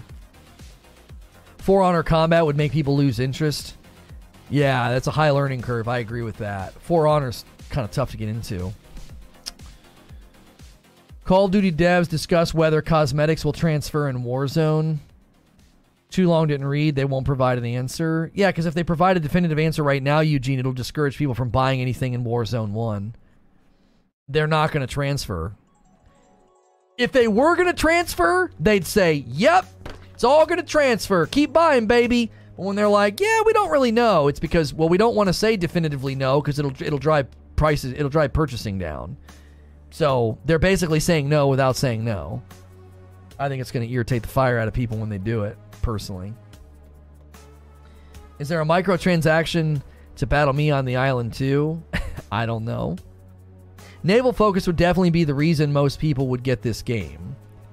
You played Phoenix Rising before you played a Souls game. I played Phoenix after, so I saw the similarities. I guess. They lost 60 million players. Yeah, they've lost a lot of players. Call of Duty's lost a lot of players. Isn't the new Assassin's Creed basically a simpler For Honor combat? No, I don't think anybody would describe it that way. Are we getting NFT ships? Hopefully not.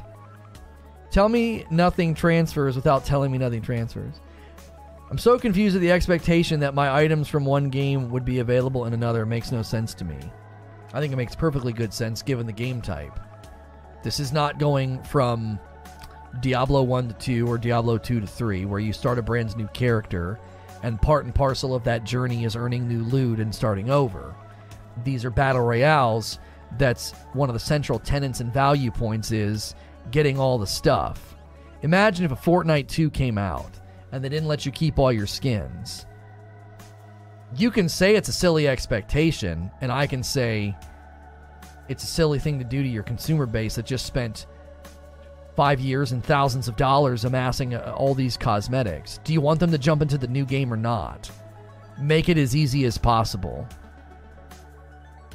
Like, you gain so much by letting people bring everything with them. Now, I understand Warzone 2 is in a unique situation because they're trying to switch engines and leave behind the cumbersome disaster that is Warzone.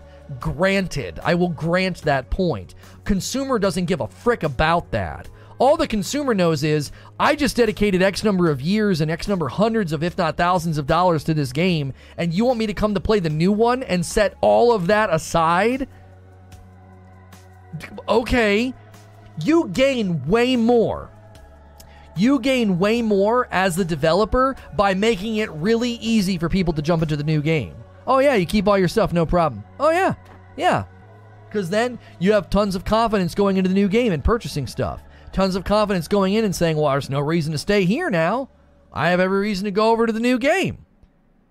I think the developers lose by not letting people bring it with them. I'm not saying that people are entitled. I'm saying the developers stand to lose a whole lot more by not creating that easy, slick catalyst. Yeah, come over to the new game. Yeah, keep spending. We got a whole new suite of skins and a whole new suite of stuff. We've added new cosmetic items that didn't even exist in the last game. To be quite honest, they're going to stop using all the old stuff anyway. They're going to want to use the new stuff. They're going to want to use the new stuff.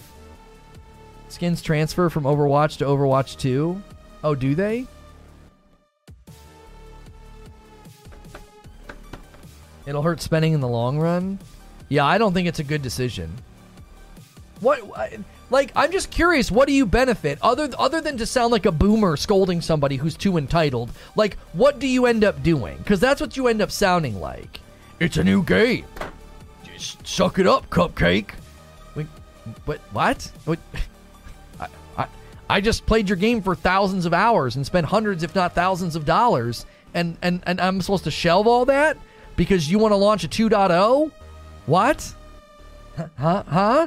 Do you want me to spend more money in your new game? Do you want me to spend more time in your new game? You want loyalty? You want investment? You want a healthy player base? Then you better not treat me like I'm being some sniveling, whiny, entitled gamer. I just want to bring with me what I paid for. Seems like an odd expectation. I think it seems like an odd expectation in certain games. I don't think it's an odd expectation in games like that. Because what else is there? Creature, think about the primary catalyst for the sticky engagement. What is it? It's not just the gameplay anymore. Listen, we've talked about this. I'm going to land this plane really, really well right now, and here's how I'm going to do this. We have debated time and time and time again, one of the primary reasons that Halo Infinite failed is it stretched the battle pass too long. And why did we say that? We said players need more than just gameplay. They need a sense of progress and reward. They want to see that reward on their player. They want to feel that sense of investment. They want to have there to be a visible testimony of what they've done in the game. Outside of the gameplay, that is the primary driver of re-engagement and incentivization for playing and spending. The two most important things for a battle royale is playing and spending. That is quite literally the other pillar of a battle royale. There's the gameplay, and then there's the cosmetics. Those are like the two things that keep people coming back. A battle pass and earning stuff and looking awesome and getting skins. That's it. Those are the two cylinders of the engine.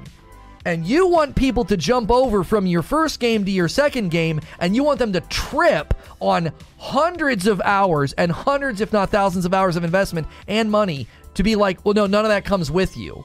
The literal second piece of the game that mattered to you is gone. But come and play the new game and spend more money and spend more time and unlock and get stuff. No! It will break down player incentivization and player spending and player engagement, because it quite literally is half of the game. It's half of Fortnite.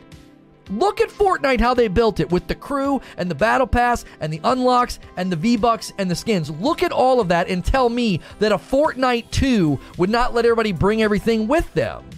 It would break down what quite literally is, it's 50% of the game's incentivization and structure. Just gone. You're starting over. It's odd to expect it in the 24th title. See, that's the mistake you're making. It's not the 24th title. It's the continuation of the Battle Royale. You have to look at it the way that I just explained. You have to look at it. The little rant I just went on is how people look at these games.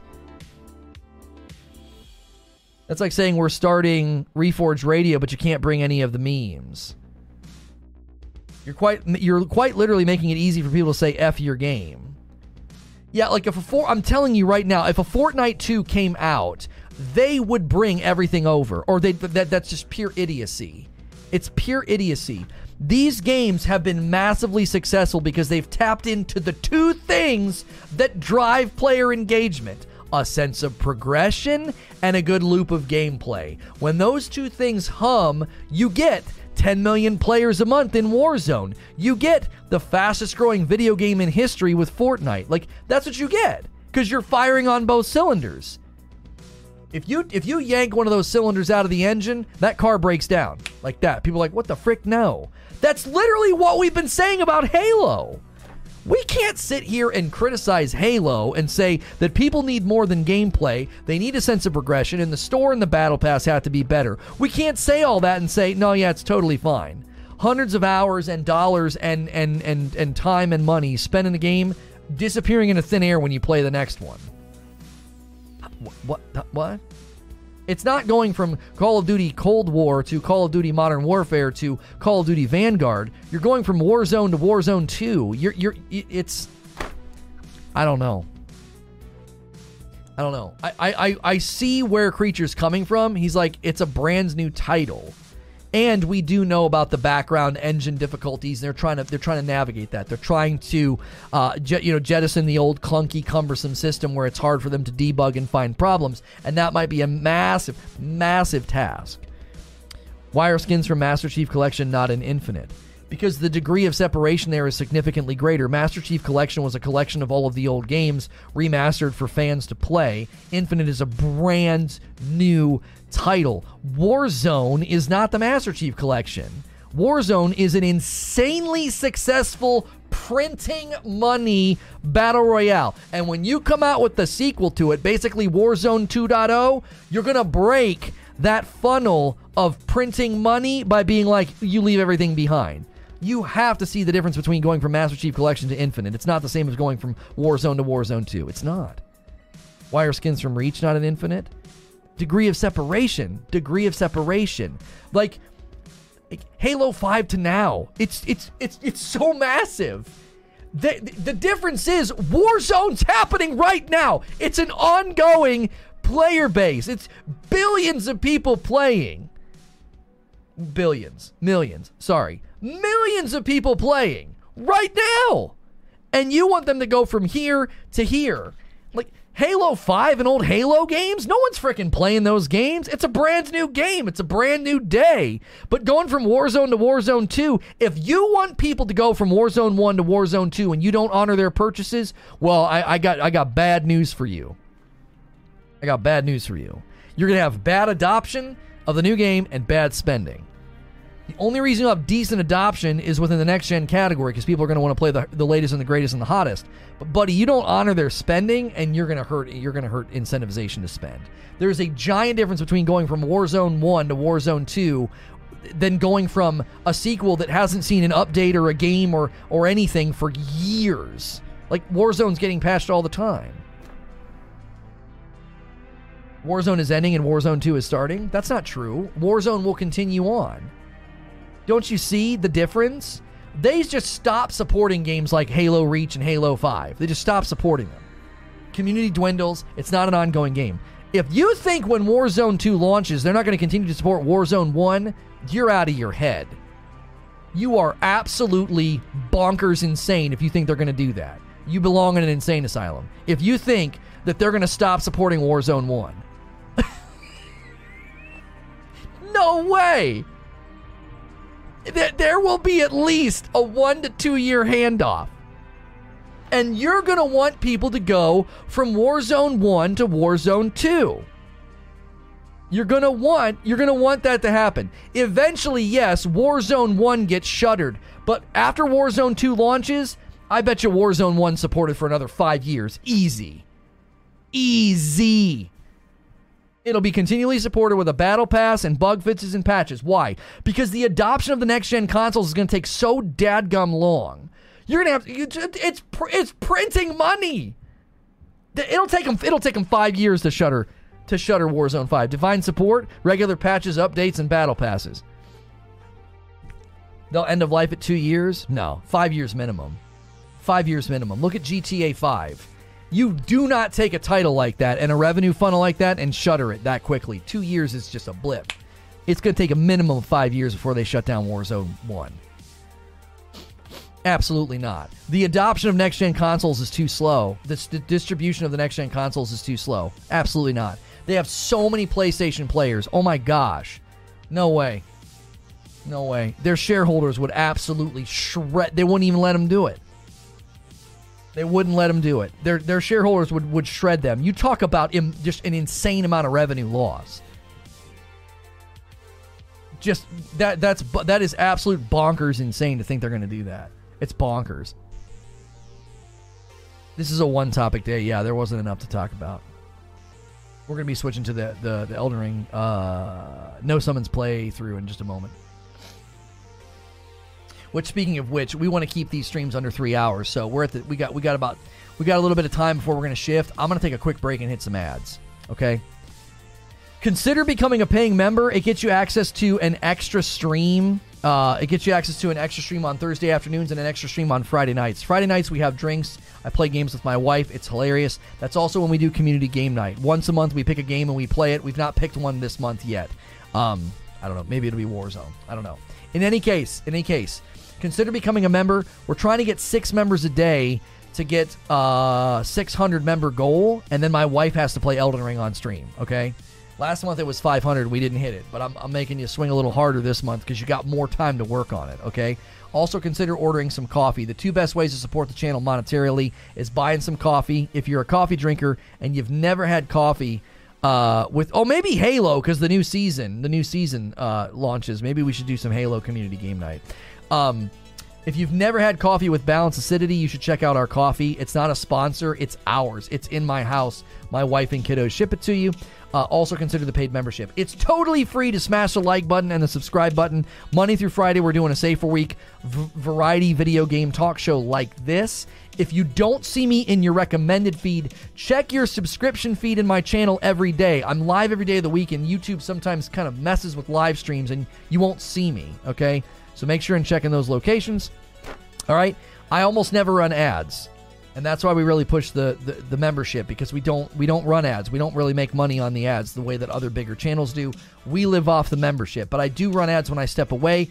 Don't go anywhere. I will be right back.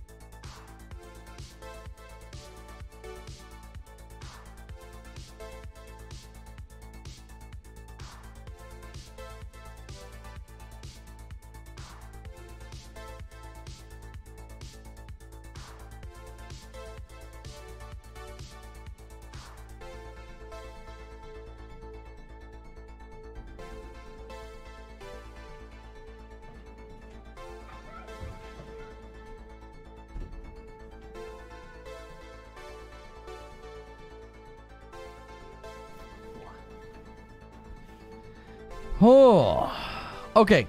If you're watching on TikTok, you're going to have to head to youtube.com/Reforge Gaming if you want to see the next stream, because it is gameplay. We're hoping that this No Summons playthrough starts to get maybe a little bit more traction, because we actually think it's going to end up being a very good playlist, playing the entire game, just no summons at all. I actually am really enjoying it. It's challenging, but I am enjoying it. But if you're watching on TikTok, you will have to head over to watch us on YouTube. I don't have a way of showing you gameplay. I don't know if we ever will. I know you can like apply to get that, but I don't know if we'll ever do that. It would require my second computer to be the broadcasting source, and that's just a dadgum headache. Like, it's one thing to press the button on my phone and have it set up like this with the camera and a microphone. Like, it's the same microphone, right? So that takes like minimal effort. Takes like minimal effort. But yeah. I don't know if we're ever going to get to the point where we're doing that. That's just going to be a lot of work. I would need to see a really strong impetus to do that on TikTok. We would need to see significantly more viewership over there over the months to warrant it. So if the impetus is there, we will obviously, say, hey man, the support over there is crazy. Viewership's nuts. We better start putting gameplay over there, right? But currently we're in what I would consider to be a pretty obvious building phase over there. So it's just gonna take a while.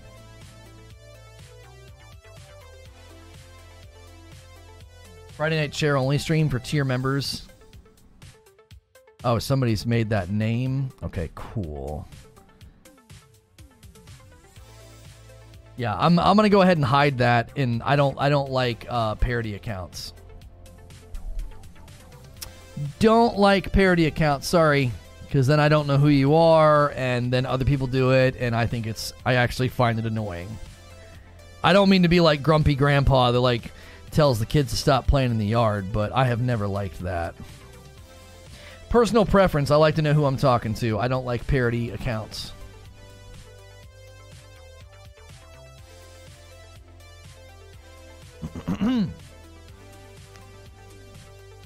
Okay.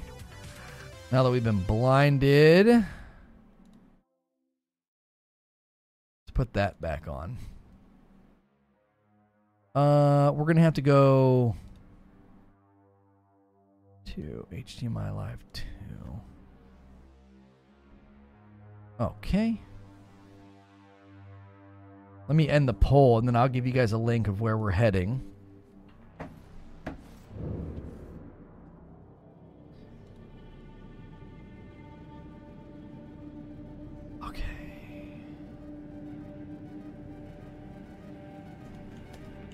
All right, that's where we're heading.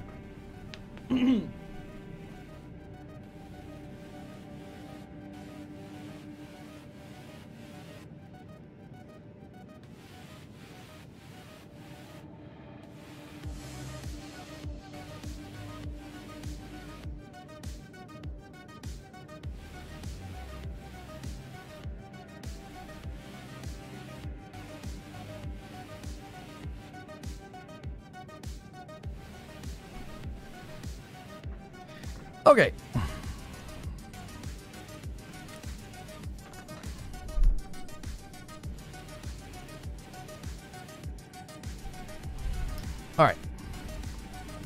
Gotta stop the music.